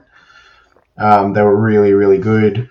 I seen them play in Wollongong, and they played a big room show in this tiny room, and it was incredible. Went to their reimagined set on the release of Daisy Chain in Sydney. Amazing show. They're coming out next year, and they're bringing out freaking Turnover, which is massive. Heaven She's going to be on it. Between You and Me going to be on it. It's bridging all the gaps. It's fucking just awesome. So I hope they just get massive. I love them so much. Yeah, me too. All right. Great. That was a good one. Yeah.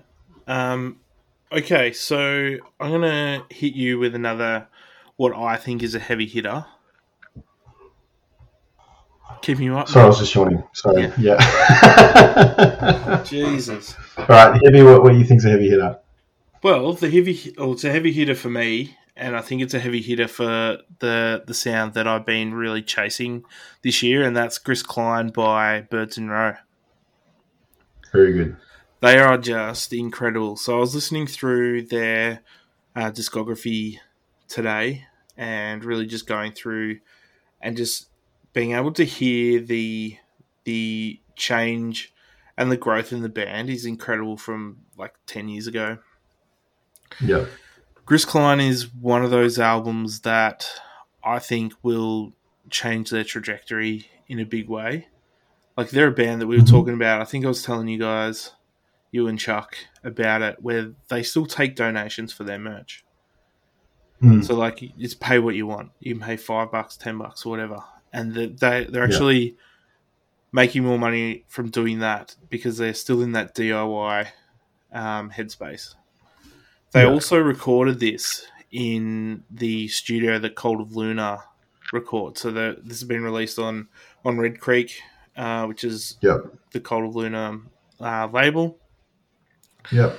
Sounds super clean. It's kind of, I'm going to say refined. I know we don't really like using that kind of term, but for the sound, for the genre, it's really quite refined and cleaned up a lot from the Yeah.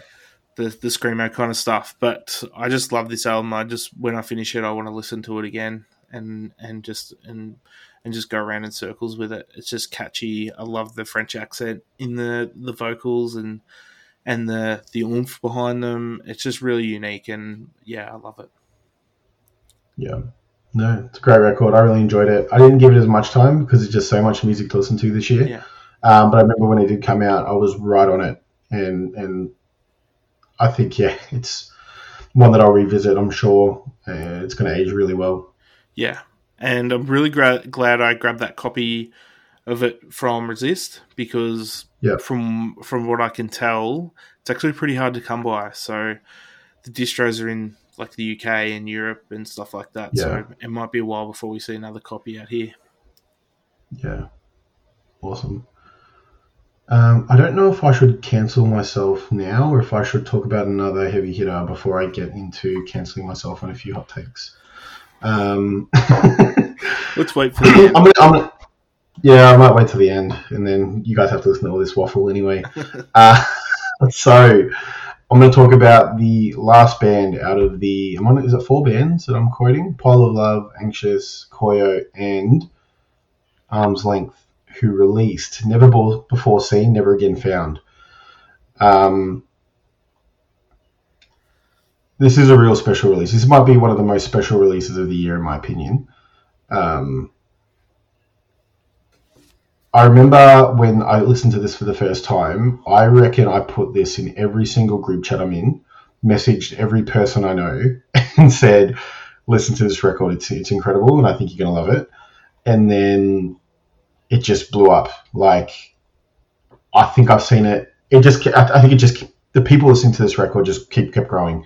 Yeah. On socials, in our friendship groups, I think people are starting to listen to this record more. The emotion that I have around this record, I think, is quite high. Did you like it? Yeah, I really enjoyed it. I didn't give it as much time because I was like in a different realm, but I'm really sad that you didn't ask me if I wanted a copy when you purchased yours because I'm now trying to find one. Pretty sure I put up and said, hey, fellas, I'm buying this record, and no one got back to me. No, because I listened to it when you put it up, and I was like already super sad, and I was like, oh, I don't know if this is the right time for me. There's a blue copy up on their site, I think. Did you get the pink and white smash? I'm not gonna lie, Dave. I got both, so if you want one, you can have one. I got pretty much every variant of every record they had available because they had their EP split as well on there. Oh, okay. So I think I've got a few Arm's Length records waiting for me at Com Gateway. Well, so you can have the blue one, Dave. Merry Christmas. Oh, thank you. Happy New Year. Oh, I'll buy it off you. I do really enjoy it. It just it was just a little bit outside of the realm that the mood that I was in there, the mindset. But I've been listening to it more and more since, and I'm really clicking with it. It's just one of those albums that you see everywhere now. It's like, it literally was like you put that message in the group chat, then it was on Instagram stories, then people that you'd sent it to were sending it to people overseas, and they were getting it. It just, it was incredible to watch, actually. It was really quick. Yeah, it was. I don't even know how I found it. I think I was either on a playlist or I think I'd been looking because I can't even remember. They're through Wax Bodega, maybe. I think they were, and I was on their Instagram or something. I can't remember. And I heard a snippet of the song. I think it must have been off Wax Bodega's Instagram, actually. Yeah. I remember hearing a snippet being like, all right, what's going on here? It sounds very up my alley, very emo. It's an emo record of the year for sure. And when I say emo, I mean like more traditional emo. Yeah. And it just, it's so special. The way that they bring back themes and stories throughout the record, like storytelling here is A1, one of the best you'll hear. Yeah. The way they bring back themes, they bring back riffs and chords throughout the record that make you trigger emotions from previous songs is just really, really special. And by the time you get to the end of the record, right, you listen to it and the song starts quite like somber and then it builds up and then by the end you're like, I need to put this song on right away. and listen to the album again, and you just go on this cycle of it. And I think they're a small band, and they're going to get big. Mm-hmm. These 4 group of bands, like, they're going to become special, and I think the albums and the EPs we've gotten from them in the last year or two are going to go down as like some of the best records of the 2020s. Fuck, Jesus, we're old. Yeah, it's real special, I think, and it's a new wave, I think, of emo that we haven't seen yet. It's good to see. I'm really, really keen to see where they're going. They're from Canada as well, which is pretty cool. So they're breaking that American back. Like, they share a border, but not a lot of that really good, like, Canadian music gets picked up in the States. So it's good to see. No. Oof, that was a good one. Yeah, I get real emotional talking about that record. Every time I listen to it, like, I was talking to you and I'm like, fuck. There's a few records this year that when I put them on, it makes me kind of want to cry. Mm-hmm. This is one of them. The other one we'll talk about later. But yeah, this is real special. No, it is. And I'm sure I'll develop similar kind of feelings to it the more I listen to it. Yeah. Right, Dave, I'm going to put to you, do you have a record on here that makes you cry? Let's talk about it, unless it's like the one that we're not talking about. That one almost does. But Hello Sun does the same thing for me. Oh, yeah, really nice. Yeah, because, coming up, but thanks for doing that. All right, let's pick a record. All right. Okay, so next for me is... Oh, I'm not going to go cancelled yet. Is an album that... Do we just do it? Do you want to do it now? Do you want to get cancelled right now? Let's talk about a few records that we don't like. That we don't like. All right, or if you want to why go... Why would you get cancelled? What are you going to get cancelled for? JJ? I don't want to... You can bring that up. So the album I want to talk about next is Hygiene by Drug Church. Oh, I just realised what you meant by JJ, you bastard. Drug Church, Hygiene, great record. Yeah. I actually think, like, these guys have been around, they've got 5 records, but I think they kind of fit into that group of bands that you're talking about that are kind of changing or going to change that landscape of music going forward. They're doing their own thing. They were just a bunch of guys until they got picked up by Pure Noise. They were just a bunch of guys who were just kind of coasting along, making music, making whatever they really wanted to. But now they're with Pure Noise. They've actually got a bit of a purpose, and they've got a really good direction, some really good storytelling in a different kind of sound that you're used to. So it's very unique. So you could hear a Drug Church song come on, and you would know it's that if you're familiar with them.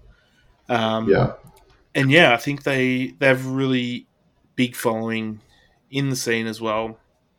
And it's just a testament to, like, they've been around for five albums, so they're probably not in the realm of those bands, but I think they're paving the way a little bit for these new bands like Arm's Length and stuff like that to kind of come along that are a little bit different.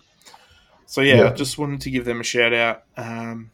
Another release that kind of came out around a lot of different stuff. So I think it came out the same week as Vane did, and Cold of Luna, Anxious. Oh, okay. So really early in the year. So it's really taken a little while to grow on me, but it's really cool. And they've had an EP that was really cool called Tawny that came out in 2020, just before COVID started. So, check out Drug Church. They're really good.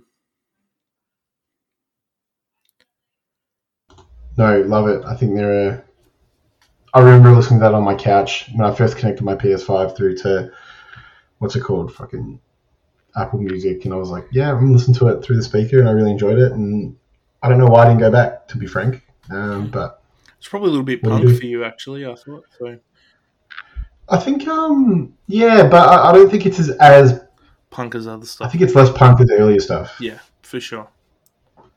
And I think that's why I liked it, to be frank. But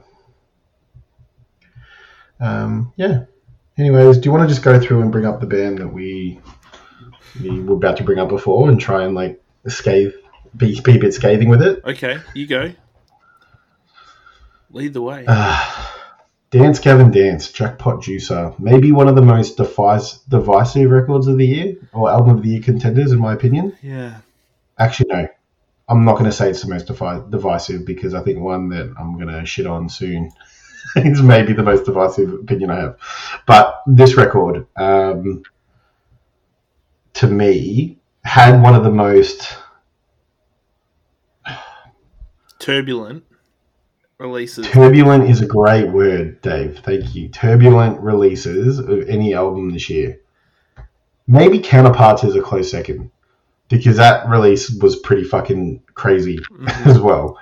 But I think given the gravity of the situation with Dance Gavin Dance, what happened with Tillian, the timing of it all, what ended up happening is they just released a record anyway and said, we're proud of these songs. You know, their bassist died. Like, when Tim died, that was a sad day.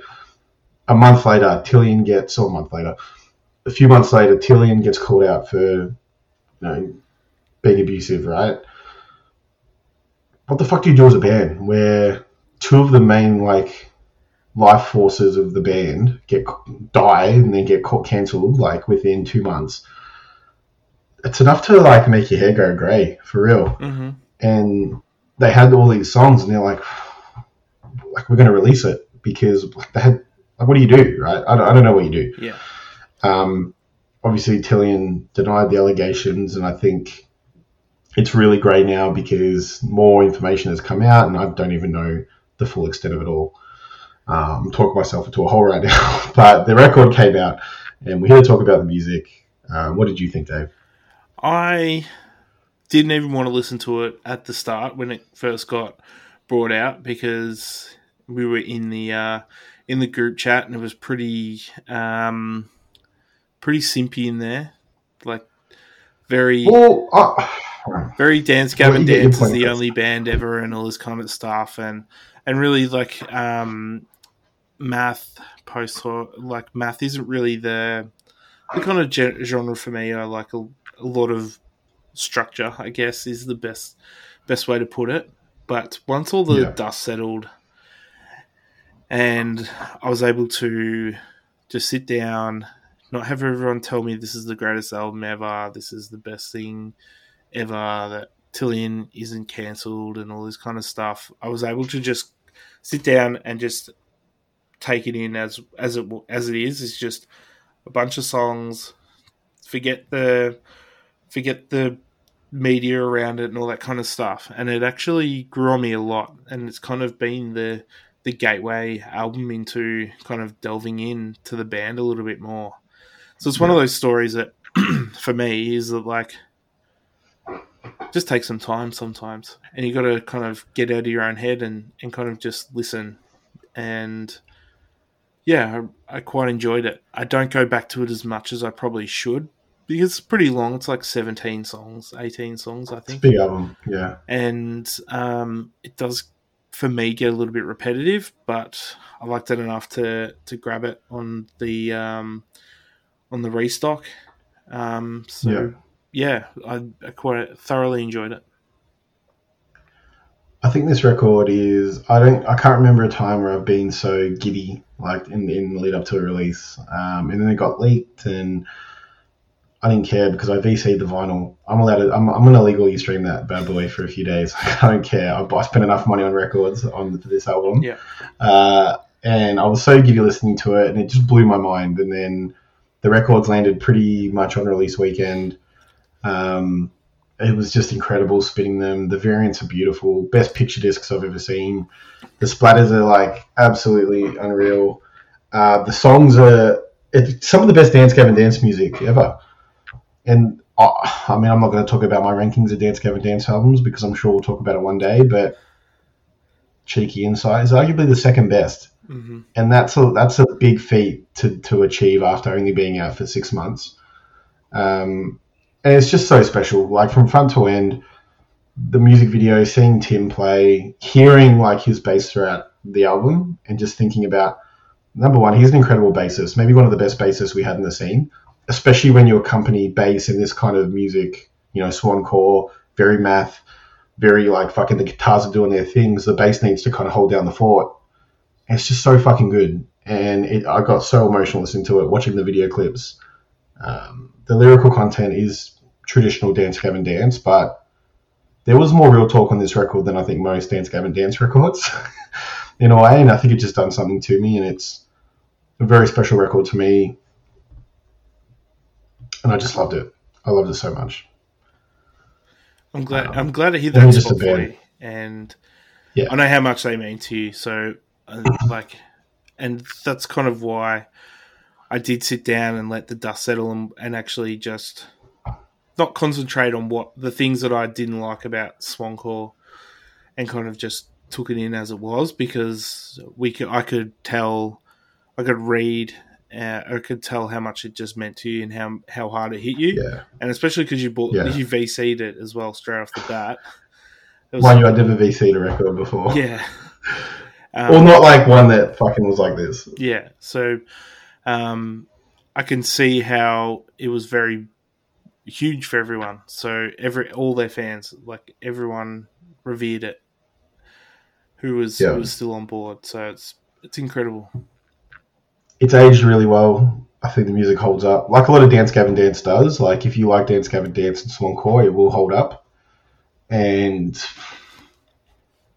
I think this was number 1 on my streaming for like 3 months. Yeah. I think it took for another record to come out in September for that to drop, or October, or whatever it came out, for this to drop. And I think that's pretty special for any record to hold, especially in a year when you've got so much music coming out. Pretty special in my opinion. Yep. Yeah, damn, that's a good one. Whew. All emotional. Arm's length, Dance Gavin Dance. What are we going to talk about now? Do you want to shoot on one? I'm kidding. Nah. Well, I'm gonna cut in. Too late, Dave. Right. We're talking about Midnights by Taylor Swift. Okay. Off you go. I need to get these pop records through. All right. There's a few I might just smash them all out now, quick. Yep. Can I do that? Yeah, let's do it. All right, Mr. Taylor Swift Midnights, masterpiece in my opinion. I know a lot of people, that I know that listen to Taylor Swift don't think this album stacks up. I don't know why. I think this is a mix of all of her greatest music since 1989 on a record. There are elements of 1989, which people love. There are elements of Reputation in a way that people love. There are definitely elements of Lover that people love. That are on there, and even the acoustic stuff in Folklore and Evermore, I can hear a lot of the songwriting coming through on these tracks. I think it's a perfect record, in my opinion, and one of my favourite Taylor Swift records to date. I've spoken about it quite a lot. In previous episodes, I featured it one week and then just talking about it. It's just great. And I mean, I follow a lot of Instagram accounts that are more Taylor Swift centric than alternative centric, and a lot of them didn't really rate this too highly in their end of year reviews, which really blew my mind, in my opinion. I think this is going to age extremely well, and I think in 5-10 years time people are going to look back on Midnights and think it was as big as any of her others, in my opinion. What do you think? Yeah, I enjoyed it. I listened to it through a few times. Lauren's the Swiftie fan in our house, and she was like, I don't know how I feel about it. Very similar to what you're saying, but in saying that, her favourite Taylor Swift album is Fearless, so she didn't really listen to Evermore and Folklore at all, because she didn't really vibe with that the national sound that kind of went with it. But she's actually come around big time, and I've listened to it through a few times, so I really enjoy it. I don't see much of an issue with like the sound and how it sounds. It's like fairly mature compared to her other stuff, and it tackles a range of different scenarios and different themes, and I really think, like you're saying, it's going to be one that's going to be hanging around for a little while. I don't think you'll hear people talking about Folklore or Evermore as much as they'll be talking about Midnights in 5 years' time. Oh, Dave, that's a hot take. That is a really hot take, Dave, and I'm here for it. I'm really here for it. I think the style of pop that she does on this record too is is like the benchmark of pop that's coming around today. I talk about artists like Fletcher the other week, even bands like the 1975 who are going down that more pop route. Mm-hmm. I think they look at Taylor Swift and the way that she composes her songs with her songwriters and everything like that, even the style and the aesthetic and like, you know, the what you think of and what you feel when you hear that the tracks, that's a benchmark, and she set that standard, and I think it's going to be a really influential record for a lot of pop to come. So we'll see what happens. Cool. So any more pop ones? And I just want to say, did you see that she broke the record this year? This was the first record since the 70s, Michael Jackson record in the 70s, that sold more vinyl than CDs in that year. Yep. I don't know what people are going to say. CDs aren't a thing. I don't want to hear it. That is impressive on any measure. So, especially when there was no singles. I think that's the other thing as well. She just dropped the album, no singles. Like, it was just put out there in the world and let's see what happens. I think that's crazy. She released it at midnight, and then 3 hours later, she released her deluxe edition, being like, here are my 3 a.m. tracks that I wanted to feature. Like, what the fuck? Who does that? The balls on Taylor Swift are so big. She's the biggest pop star in the world. Yeah. Still. Absolutely. And will continue to be, because she doesn't need to do... She can do less, you know, and she's still going to be number one. Yeah. Okay, is there any other pop albums you want to talk about while we're in this kind of... I'm just going to mention Joji really quickly, Smithereens. Mm-hmm. It's probably more R&B even, and probably more R&B this record than it is pop. I spoke about it as my feature record a few episodes ago, so I'm not going to go too deep into it, but I just want to highlight this is one of the best records of the year, no matter what you listen to sound-wise. Joji did something really special here. I think he captured a feeling that we've been feeling the last few years, so I think if you do give it a listen, you'll feel a lot listening to this record. And I know, Dave, I've got the receipts, I've got the screenshots. Talk to me about what you felt listening to this record after we recorded the last pod where I talked about it. Don't be shy. It took me the rest of the album to get over the first song. Oh, fuck. Bleak. And like brutal, hey. And I'm like, I don't know if I have the mental capacity to get over this. That's what I'm telling you about, Dave. You live this sad lifestyle, and it's the best. Welcome to my life. Yeah. I love it. Yeah, it's really good. Awesome. It was fun. I don't think that... is there any other pop records I want to talk about? Even if I just mention... I'm just going to mention a few that are out of the alternative space. I'm not going to go into detail about them. Mm-hmm. But since we spoke about the start of the year, I want to say Moss by Maya Hawke. Yes, she was in Stranger Things. Her music is really good. Very just like that indie pop stuff. It's amazing. I want to call that out. I want to call out Fletcher. Again, that deserves a conversation in the album of the year talk. I want to talk about SZA, SOS. A few weeks ago, she released an R&B record of the year, in my opinion. Absolutely perfect. Loyal Kana, a UK rapper. He released Hugo that I really want to talk about, that I think deserves some time. And Last Dinosaurs from Mexico with Love I featured last week. Just want to call it out there. Don't forget about it. Go listen to it. We can go back to our emo shit. Okay, so how many more do you want to talk about?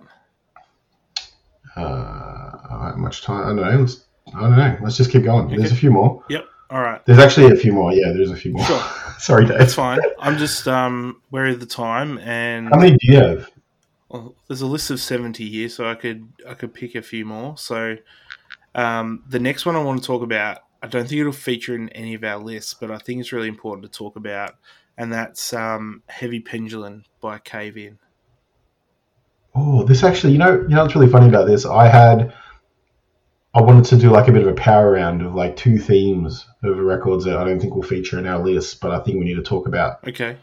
And that was one of them. I also want to put in the same list Norma Jean, Death Rattle Sing For Me as well. Okay. I'm not sure if you had that in your list, but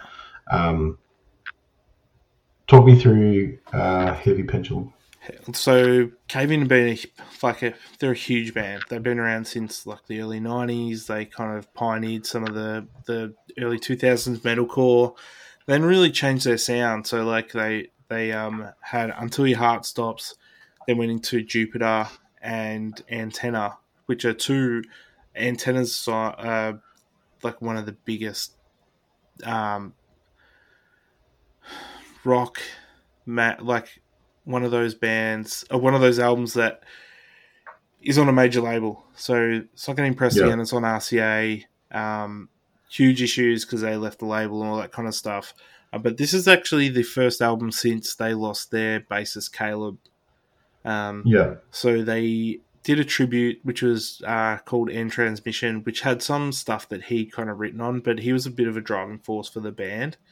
Unfortunately, he passed away in a car accident.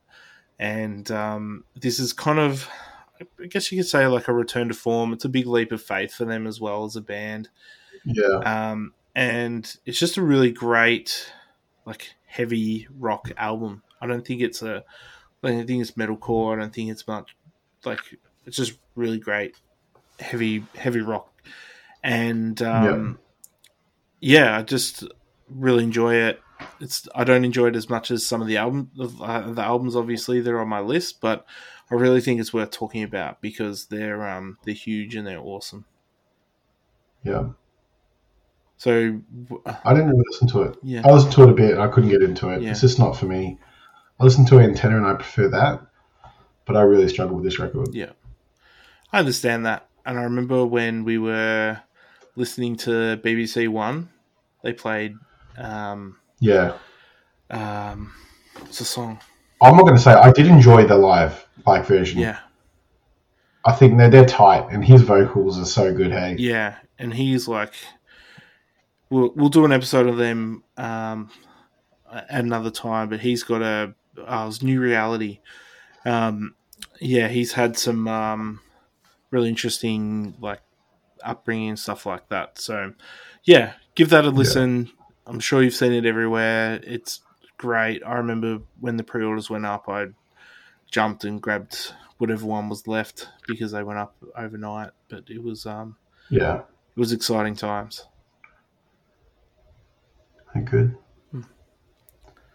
I know we've gone a bit over, but let's just keep doing this for a little bit. Sure. Like, I'm sure it's going to be fine. Yeah. There's a few. I think there's some things we just need to talk about. Okay. For sure.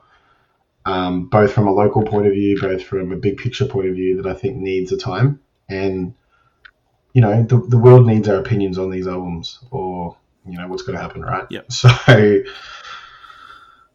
I don't want to end on a shit note before we get into our power rankings, so I'm going to bring it down a little bit now, get myself cancelled, and then hopefully my power rankings bring everyone back up. But I want to talk about 3 records in particular that I think that 2 records I think are going to get a lot of love in a lot of album of the year rankings that I've seen on socials, and one of them which I think is a bomb that I think we just need to talk about, given that we did a whole episode on this band this year. But first, I want to talk about Parkway Drive, Darker Still. Now, this is, I think, a really momentous record for Australian music, right? I don't think there's been as ambitious of a record for arguably the biggest export for Australian music, right, in the last 5-10 years, than Darker Still by Parkway Drive.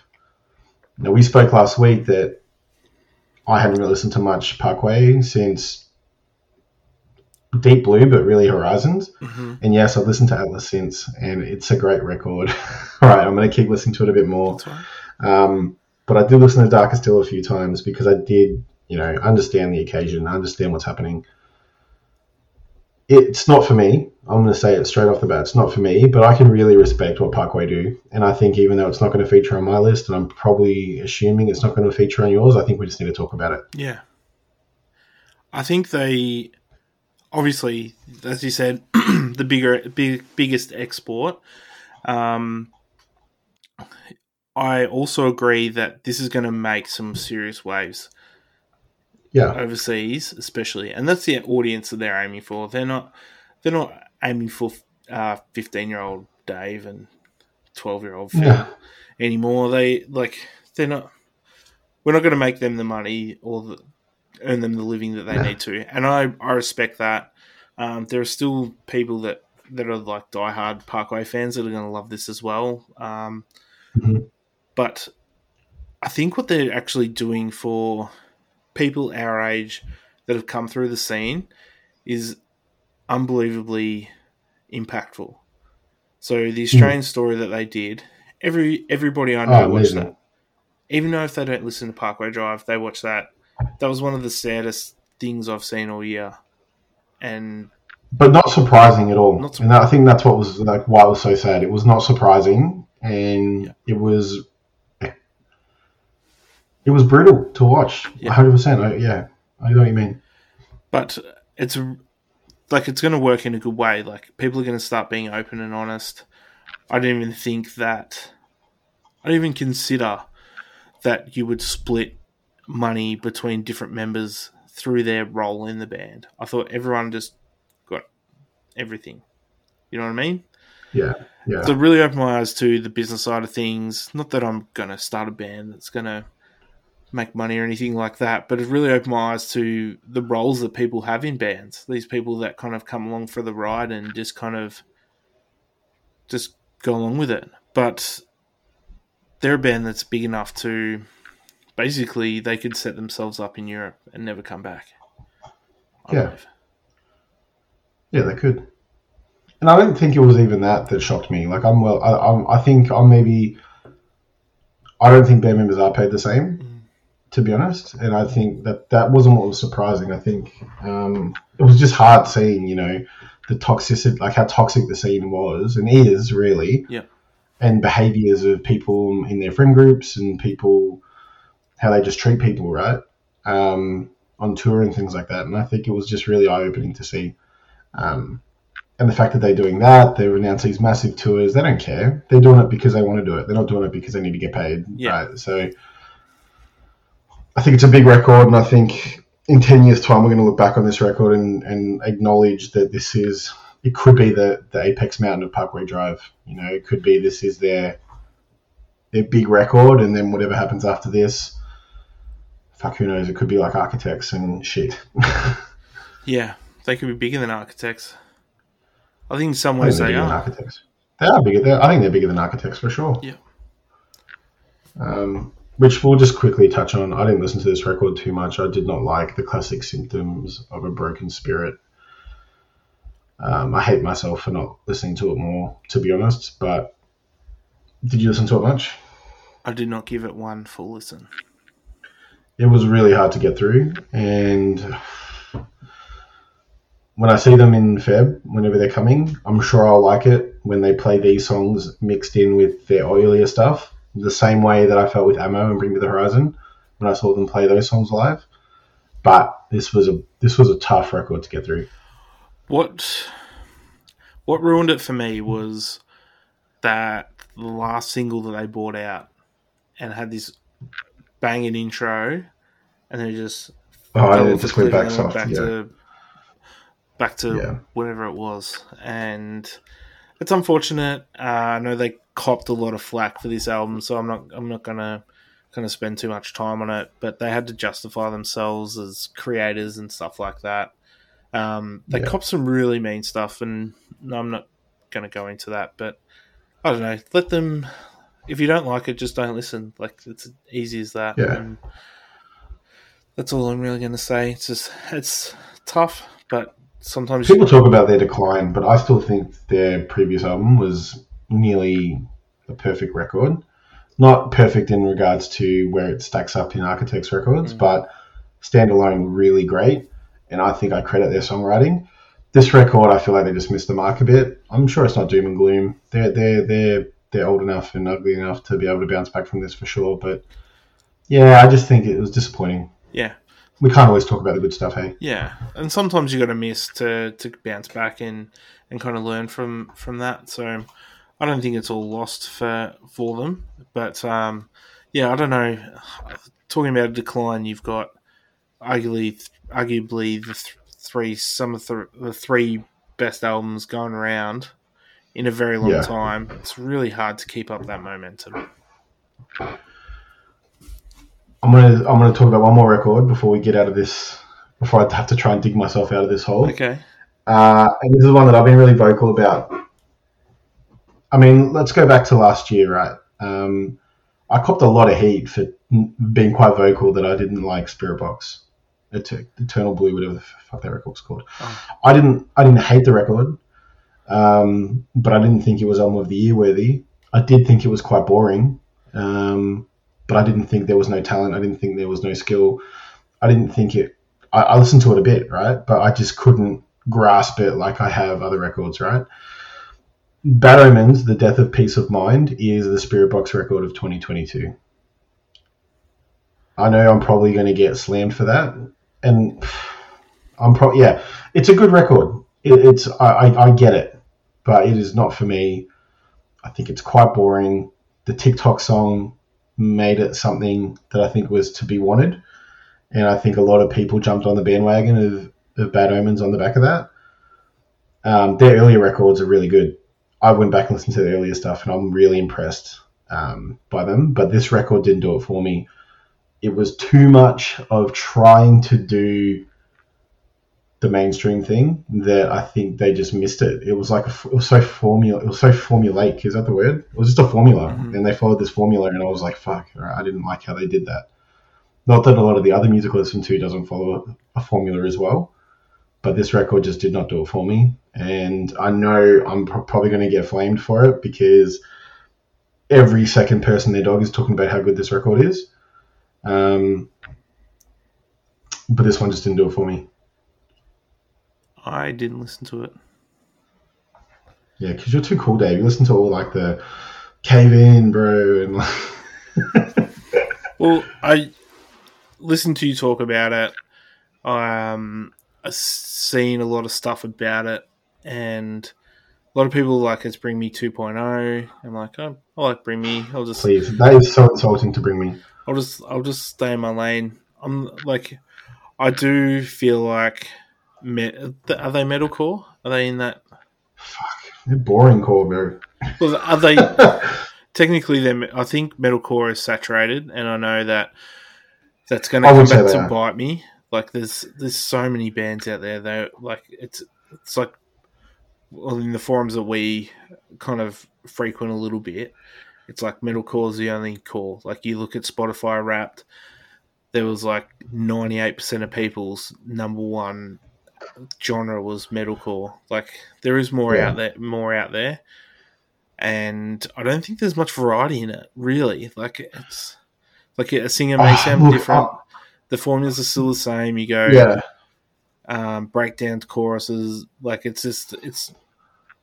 just becoming generic and samey for me, anyway. But everyone could probably listen to the hardcore stuff that I like and probably say the same thing. So, look, not first. I've always said this about Spirit Box, and I'm going to say the exact same thing about Bad Omens. When I see these songs live, and I will go to see them both at Knotfest. I hope they do side shows because I'd love to see more of them. I hope I change my mind. Like a lot of bands I listen to, when I see them live, it changes my mind because I think it gives new life to these songs, and I see it a bit differently. I'm not trying to say this album's shit, but I thought it was a little bit boring. I'm not saying it's bad. I respect other people's opinions, but I think we can't go through an album of the year list and not bring up these records, and this is my opinion. So, sorry. Okay, so moving on. There's one more I want to talk about in this kind of theme, and okay, and that's Chat Pile's God's Country. I do not understand what. Don't listen to this record. Yeah, it's like hardcore from Connecticut, and the guy's really I know this. Yeah. I did not get this either. And like, it's just really kind of off the beaten track. It's on a lot of people's end of year lists. I don't get it. Like, I don't know. I don't really understand, but it's something. This was a really confusing record for me. Yeah. I tried. I really did. I listened to it like 4 or 5 times, and I'm just like, I can't get past the singer's vocals. It even listen to an interview with him because that usually helps me kind of connect with the band a little bit more. And it was just really, really interesting. I understand because it is very different, so it's not the same thing that everyone's listening to. But yeah, I thought we'd just bring that up as a bit of a miss for me. Yeah. No, I think it's a good one. I don't think I have any other misses I think I really want to talk about. Yep. I think we can thankfully put the misses to bed. They're the misses. All right, that's good. Misses done. Let's bring us back up with one of the grooviest, boppiest records of the year. Dave, can you guess what I'm thinking of? No. Euthanasia by Stray from the Path. Oh, I wouldn't say it. Arguably one of the coolest records of the year, in my opinion. It's the angriest record of the year, I reckon. Do you reckon? Yeah. He mad. Angry. Yeah, but he doing it cool. Yeah. Fuck, man. What a record. I said this to you last week or the other week because I finally got my record, my vinyl. Every time I listen to this record, I just want to I don't even want to hardcore. I don't even want to break things. I just want to dance. I just want to move my body because it's so it's so just cool. It's contagious. Yeah, it's extremely well written, and they've been around for ages, and it's a really good progression from Internal Atomics. Yeah, gets you moving. Yeah, it's just it's contagious. It's infectious. It's going to be a mad mosh record when there's tours. Oh.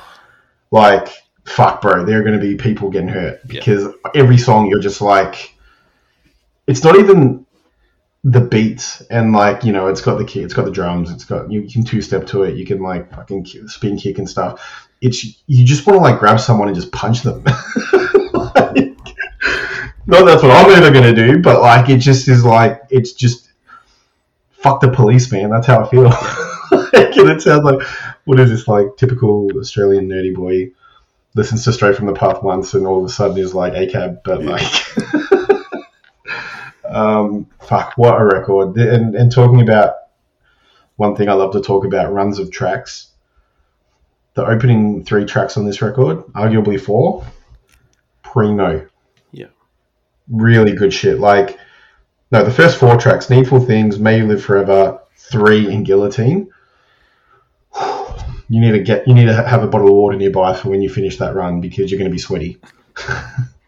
You'll be parched.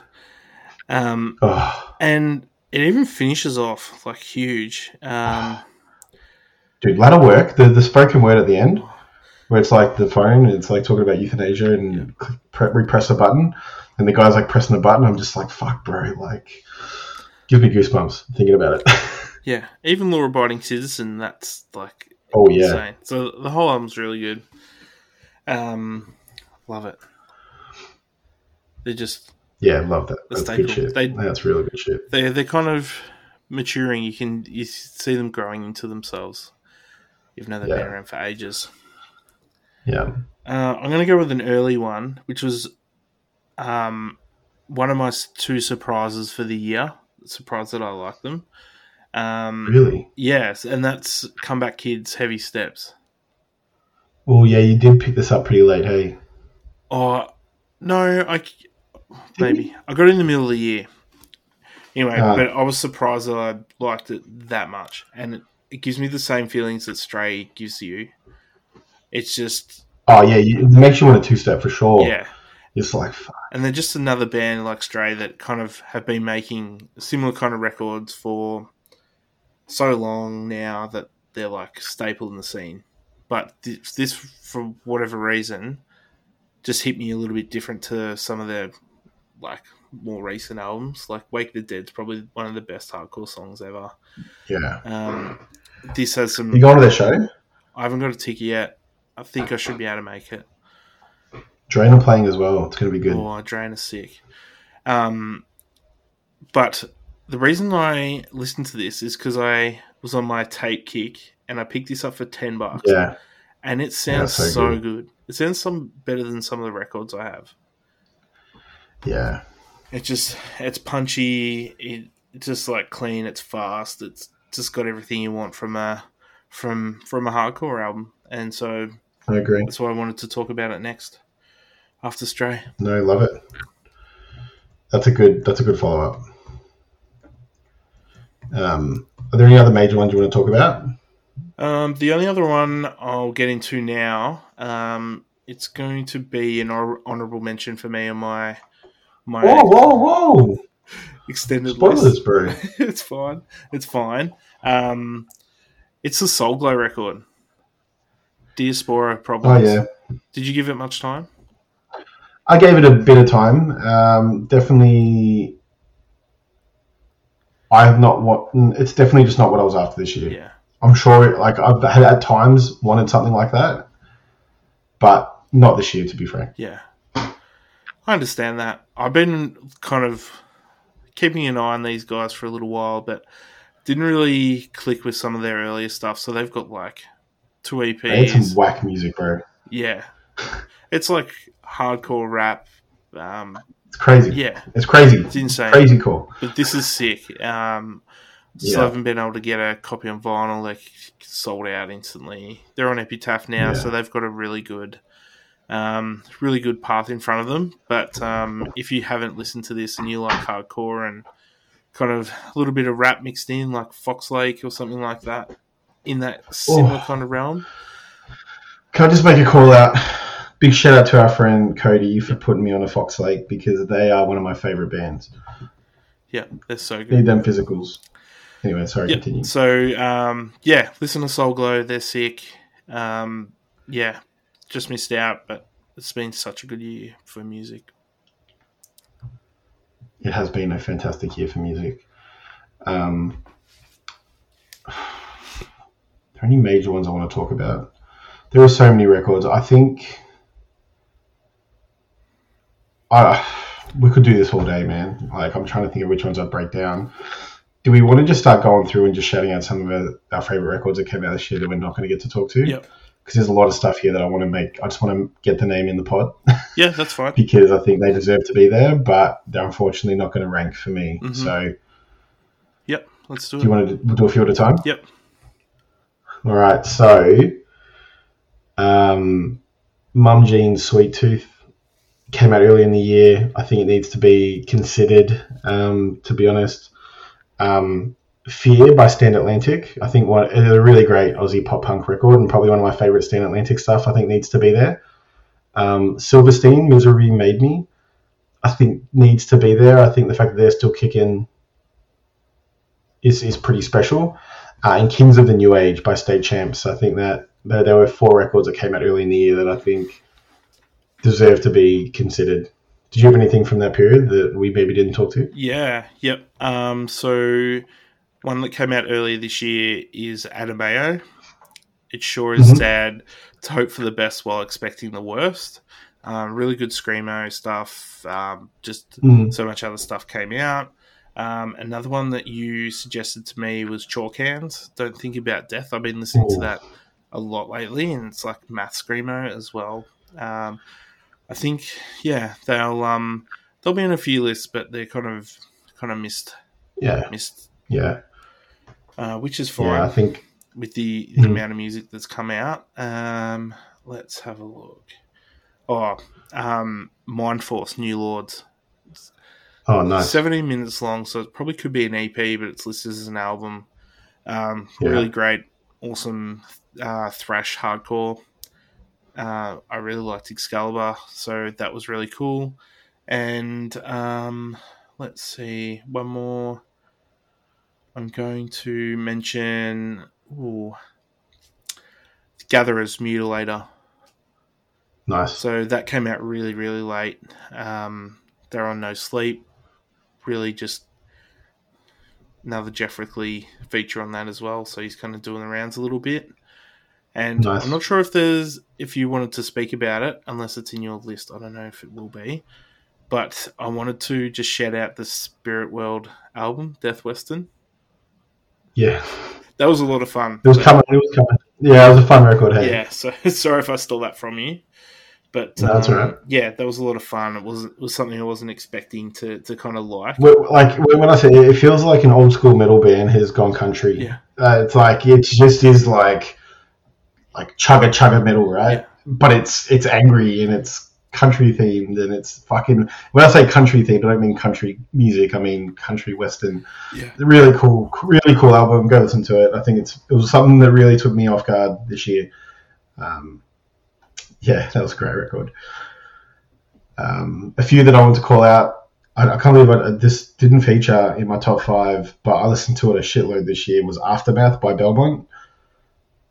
You know, a bit of that techie pop punk. You know how we do.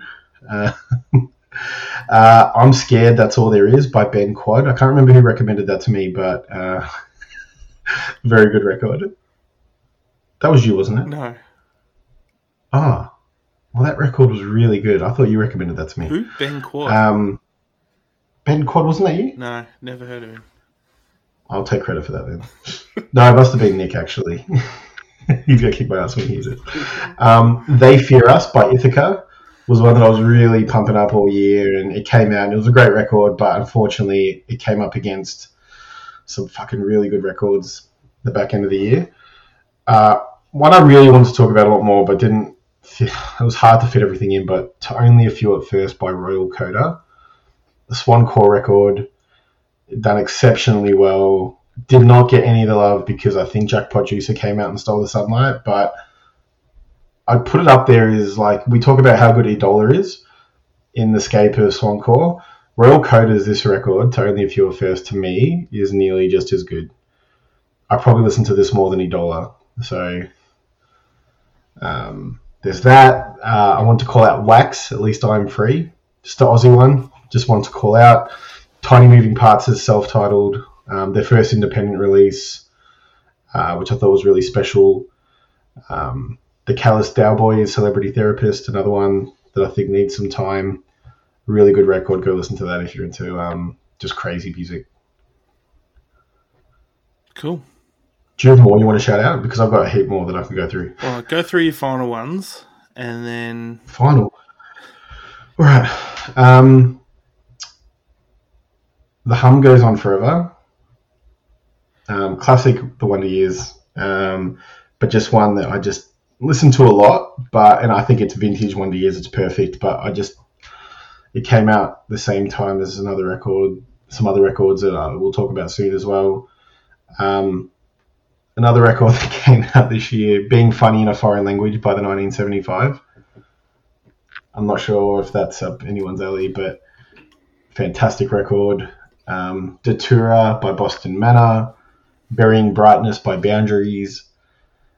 Trinity by The Gloom in the Corner. I know you just picked up your record of that recently. Yeah, that's a lot of fun. Yeah, I'm keen to... That's a fun record. Yeah. One of the most fun records this year, and I think one of the best Aussie records that came out this year. Mm-hmm. That was super fun, and seeing them live at Good Things, like they're really just... They're so tight. Other than technical issues, like they started playing and I was like, fuck, they deserve the hype they've gotten, I guess. Yeah, absolutely.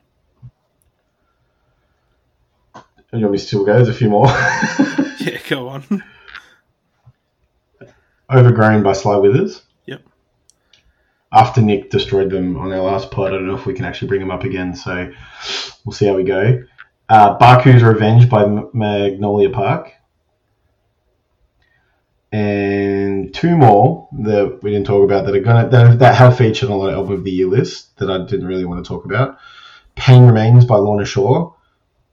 I can leave it. But Color Decay by The Devil Wears Prada. It's just one that I never revisited. I know we spoke about it with Matt, and I said I'd revisit it, but I just didn't listen to it again, to be honest. So I think in regards to heavy music, the best record of the year had come out, and I couldn't stop listening to that. I still haven't, and we'll talk about it soon. But yeah. Let me catch my breath. How did I go, Dave? Did I miss any that you wanted to shout out? No, I think you just listed every album that came out that was on your radar. So there's a couple more.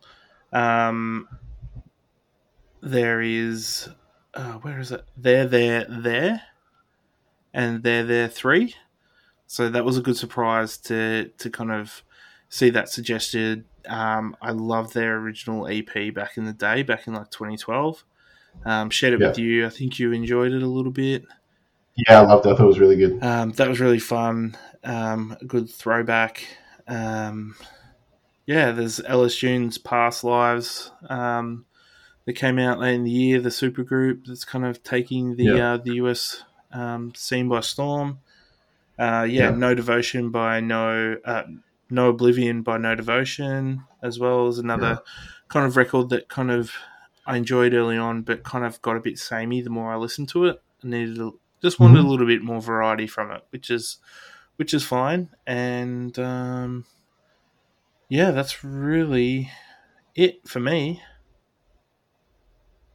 We covered a lot, and we've probably missed a shitload as well. So if the people listening are like, Phil, Dave, you fucking dropped the ball on something, let us know. Yeah. Because there was so much that came out this year. Like, you've heard us talk about some, but we didn't even talk about much about what came out in the first 6 months because we already spoke about it. Yeah. And we just wouldn't find the time to talk through all these records, right? So I think 2022 is going to go down as one of the best years in music in a long time. I know there are records that came out here that I'm going to be listening to for a very long time. And I can't remember a year I've had this much come out at the same time. Maybe like 2006 and 2007 when you had like The Black Parade came out, Infinity on High came out, Riot came out, all these records came out that I think stayed with people. I think this is going to be one of those years, to be honest. Yeah. So, yeah. It's going to rival 2003, that's for sure. What was that? That was like War All the Time. Thursday. The Artist in the Ambulance. That's right. Coheed, Keeping Secrets, Silent Earth 3, I think. Just off the top of my head. Damn. Yeah. Anyway, we're not here to talk about the past. Well, we kind of are. And we're not here to fuck spiders. We're not here to fornicate arachnids. Jesus. You're such a gentleman, Dave. Should we move into some power rankings? I don't even think we do. Do you want to do special mentions, or are we just like, have we spoken about all the special mentions? I think so. Yeah.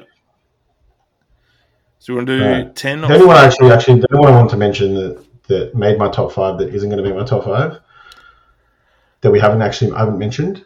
Actually, no, I did make my top 5, but I didn't mention it yet. Obsidian by Northlane. Last one I want to get in there. Okay. It's a record. That's my last special mention that we didn't talk about. Okay, so it's a record. This is exciting. I'm keen to know what your top 5 is, Dave. Are we doing 10 or 5? But we'll start at 10. Okay. We'll start at 10. All right. So we actually spoke about this last week, and it quickly jumped into my number 10 spot, and that's Ways Away, Torch Songs. I love this album so much. How did you not bring it up before? How didn't I? Because we spoke about it last week. It was my feature album. Oh, that's right. Yep. So my number 10. Yep, your number 10. No Pressure, self-titled. Very good. Yep. Great album. Can't wait to see him in Feb. Jan, 2 weeks. Yeah.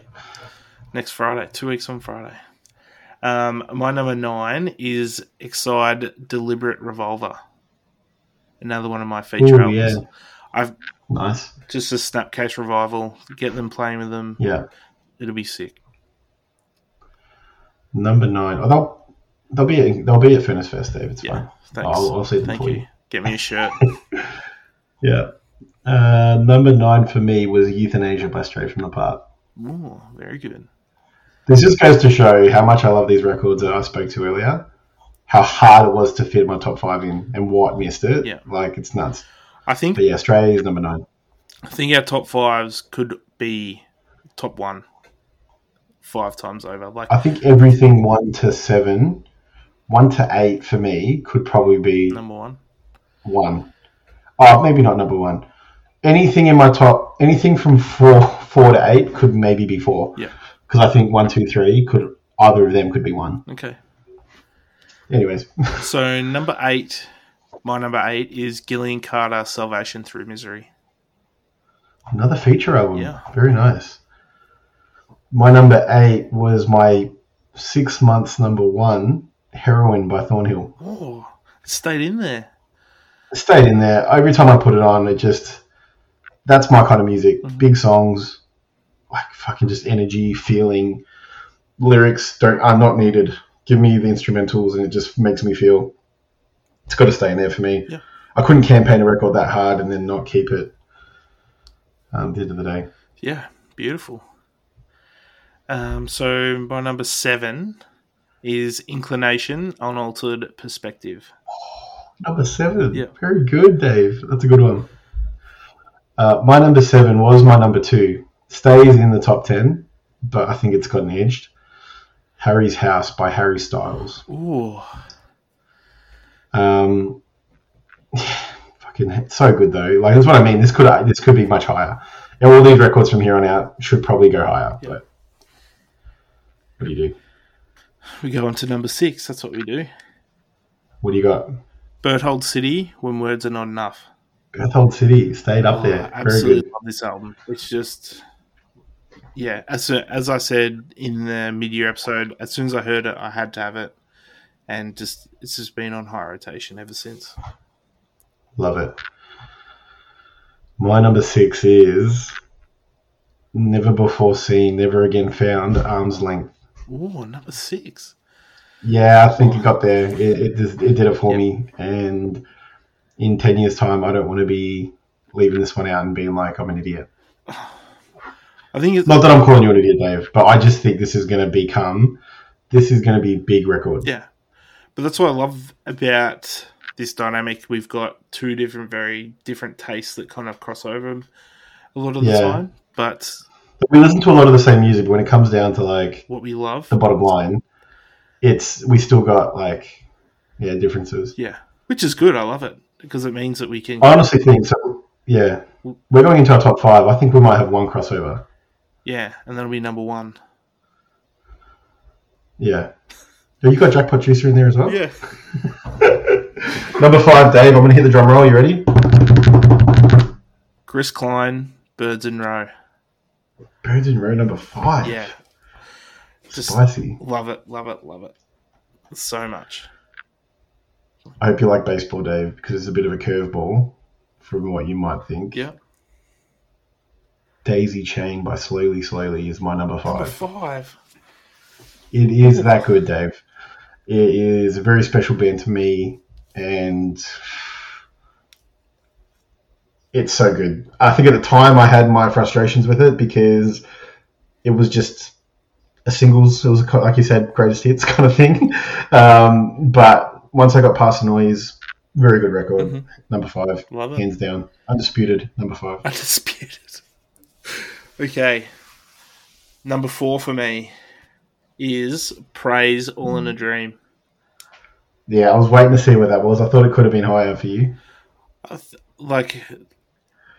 As we said, top 10 for me could be interchangeable for number 1. That's how much I love all these albums, and it's really hard to kind of leave a lot of these out. And an honourable mention that I'll kind of drop after this is one that we both really loved and didn't fit in. It's just one of those things that's really difficult to write a list like this in a year like this.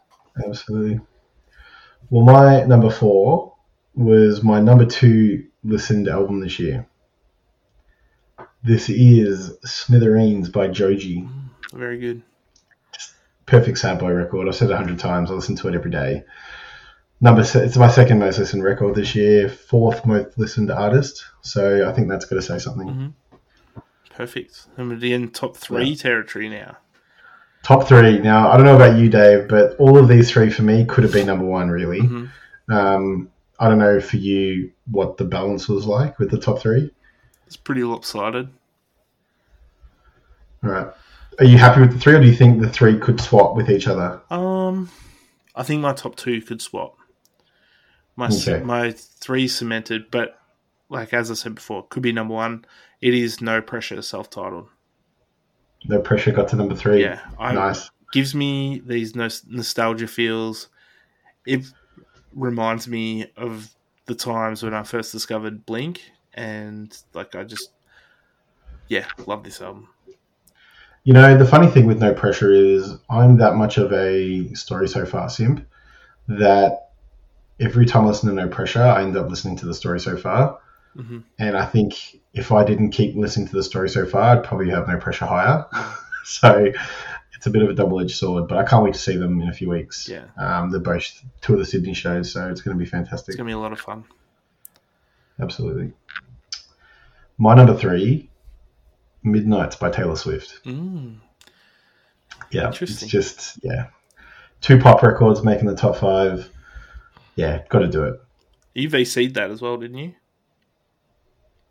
I just need the Lavender, which was the Target exclusive, but it just popped up on the JB website, apparently. Oh, cool. So, Matt told us that he got a copy from JB, so I'm going to try and find one locally. But I've got all the CDs, I've got all the other records. It's just the Lavender one that I need. Nice. I even got the clock thing as well, so if I want to mount the records with the clock on the back cover, I can do that, but we'll see. Oh, wow. Okay. Okay, number 2 for me is Alexisonfire, Otherness. Oh, it stayed up there. Yeah. I'm a huge Alexisonfire simp. Yeah. Love the band. Love this album. I still go back to it regularly. I just can't get enough. They're a band that I prefer to spin and stream, to be honest. Yeah. And I didn't go back to Otherness too much, but yeah, you're definitely a big AOF fan than me. Like I'm not planning on going to their show. I don't think I've got tickets to the Dallas show. Yeah. I don't know if I can justify to go to both, but we'll see. Yeah, a big thing for me is that Sans Soleil is probably my favourite song by them of all time. Now. How good of a song is that? Man. We were talking about songs or albums that make you want to cry. That song is up there with that. Just gives me goosebumps every time. Love it. My number 2 is Jackpot Juicer by Dance Gavin Dance. Yeah. Really, this was really hard to separate this one from 2. This was arguably my number 1 record of the year up until September or October, whenever it was. I think September. The Singles was my most listened to song. Like, I was looking at my list of songs. My number 1 song, can you believe, was Bloom, Sink Into the Soil. Yep. My next 9 were Dance Gavin Dance songs from this record. That's incredible. Great album. Like I said, this could be a heavyweight album of the year still. It was my top listened to album for like 3 months straight. But yeah, number 2 for me. So do you want to talk us through number 1? Because number 1 is, we spoke a lot about this before the pod because I can't control myself. We said, Dave, we wouldn't talk to each other about what we thought could be in the top 10 because we wanted to be surprised. And I'm glad because I didn't know what your top 10 was going to look like. Maybe I'm a bit more generic and a bit more transparent with what might have been up there. But I even said to you, like, this record, like, I couldn't find a way for it to not be number 1. Yeah. And we kind of agreed that it was going to be number 1 for both of us before. So we kind of, kept the rest a bit of a secret. But we both are so fond of this band, this album, like the songs, everything. It's just incredible. So the number 1 record of the year, according to Phil and Dave from the Press Conference podcast, is A Eulogy for Those Still Here by Counterparts. Whew. Blow the confetti. Get the Just, I don't know, get the tissues ready because we're about to get real sad right now. Yeah. Where do we start? I don't think there's a record. Like, I look at this list, right? And I said, like, Joji is one of the saddest records of the year and one of my favorites, right? And I love a sad boy record. I don't think there's a record that I've gotten as emotional over as this Counterparts record. Yeah. I can't actually think of a record that I've resonated with, or not resonated with, but felt so much emotion over since, like, Bon Iver released Blood Bank EP back, like, what's that, 12 years ago now. Which is one of my favorite EPs of all time. Probably my number 1 favorite EP of all time, right? It's so special. And we spoke about it when we did it as, like, our joint feature record. Mm-hmm. It's just got everything. Yeah. It flows so well. Like you could just copy that snippet from back then and put it in now, and it has not aged. It's not changed. No. Like it's aged so perfectly. I think the only thing for me that's changed is that all the little issues and problems that I had initially have gone out the window because it's just that good. It's relentless. It doesn't stop. Yeah. I still have my favorite songs. Like it just is incredible what they've done here, and especially having to do what it's for Brendan to kind of pour his heart out, song after song after song, playing it live, the stuff he went through with his cat and all that kind of stuff at the end when they're about to put it out. Then it leaked, and he was like, I think he leaked it. He probably did, or someone else did, and he's like, here's the link. Here's the link. Have a crack, because you want musicians want people to listen to their music. Leaks aren't always a bad thing, and this was incredible for their exposure because the whole campaign. Yeah, it's like if he did it, it's the best PR move they could have done because it was just everyone was on it. He's like, I don't care if you've listened to it. If you've listened to it, you can scream the lyrics, and that's what we'll be doing when we see them. Like they're a band, like so special. Like I love the last record, Nothing Left to Love, and we've spoken about how I swindled you out of that record. Mind you were very willing to give it to me, sell it to me. But that record was really special to me. It's like this record came along and said like, hold my beer. I'm about to like ruin Phil's life. Yeah. And just from the outset, right? Like the intro, it's not even an intro, it's just noise, right? Then it goes into Whispers of Your Death.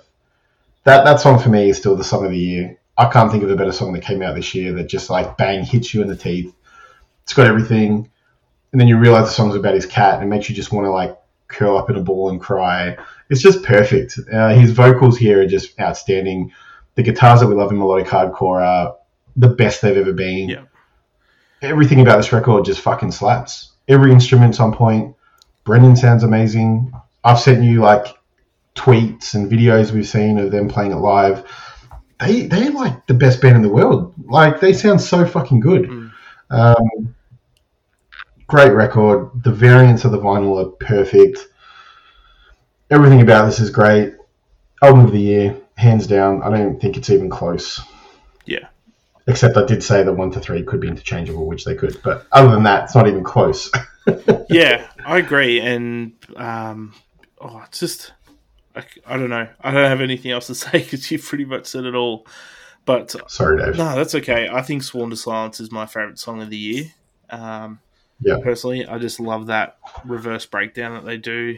It's just like gets me going for whatever reason, and I think the crowd would go nuts in that part. So, it's just been a really big surprise for me anyway for it to be that good. Like Nothing Left to Love is amazing, but for them to step it up this much and have such an incredible album again, we'll talk about this record in 5 years, 10 years time as one of the best records of the decade, I think, of all time in the melodic hardcore space. Like I think we'll do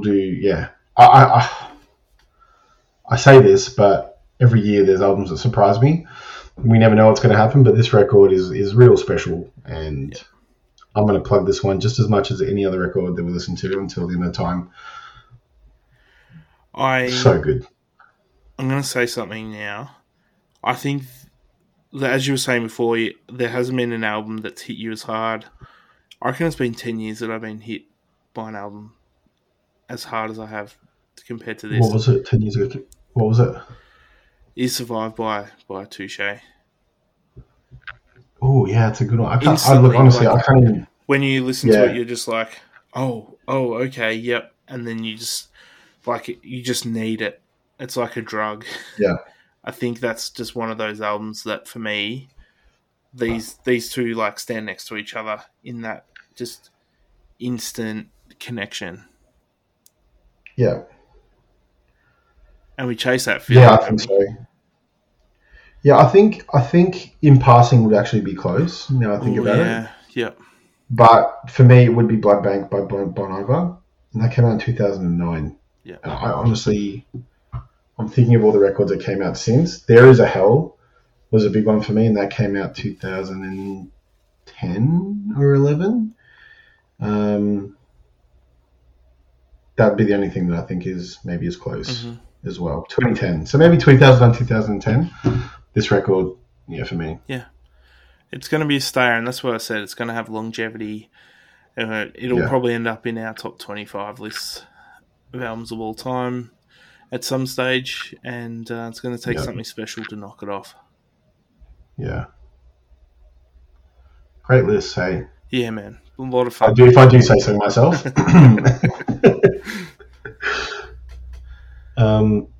Please let us know what you think of our lists. Let us know what your top 5 were. This is all subjective to our opinion, right? We're not the fucking experts on this. We're just two lousy men talking about music on a microphone.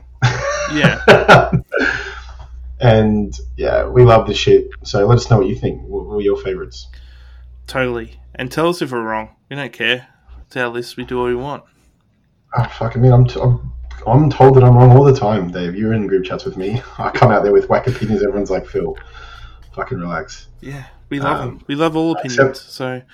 Except for if you try and tell me the Wind Waker record was good, that shit was trash. Yeah. I don't care. I'll go on the fucking mic and say it. Well, it came out this year, so it got a plug. There you go. There's your plug. Well, thank you all for if you made it this far. Yeah, thank you everyone for making it this far. I know it's a long one. There's a lot to talk about. You can find us on Apple Podcasts and Spotify, obviously. You can find us on Instagram and Facebook at press.con.pod. Please like and follow those pages. We'll even chuck a link in the description for the society. So join the society. We'll get some chatter going in there in the new year, and we've got a lot of exciting stuff for you guys to see. So you'll see it first in that group. So yeah, we love the feedback and the conversations and everything. So tell us what you think. Give us your list. Like, we want to see them. We want to talk about them. Yeah. We just love talking music. I think, like you said, Dave, thank you to everyone that made it this far, not just in the podcast, but with us for the year. I know we've had a lot of different kind of episodes. We've had sound issues. We haven't had sound issues. It's been just it's been the first year of doing a pod, right? So we thank you all for listening still. We see the stream numbers come through, and we're really grateful for that. Join Society next year is going to be really exciting. Big things coming, as everyone likes to say, but I'm really excited for next year, Dave. And the more input we have from our friends and people that care, is going to make it better for everyone. So join the society. It's going to be a good one. Yeah, and we'll see you next time. See you on the other side. Happy New Year. See you next year, Dave. Yeah, see you next year. Bye. Bye.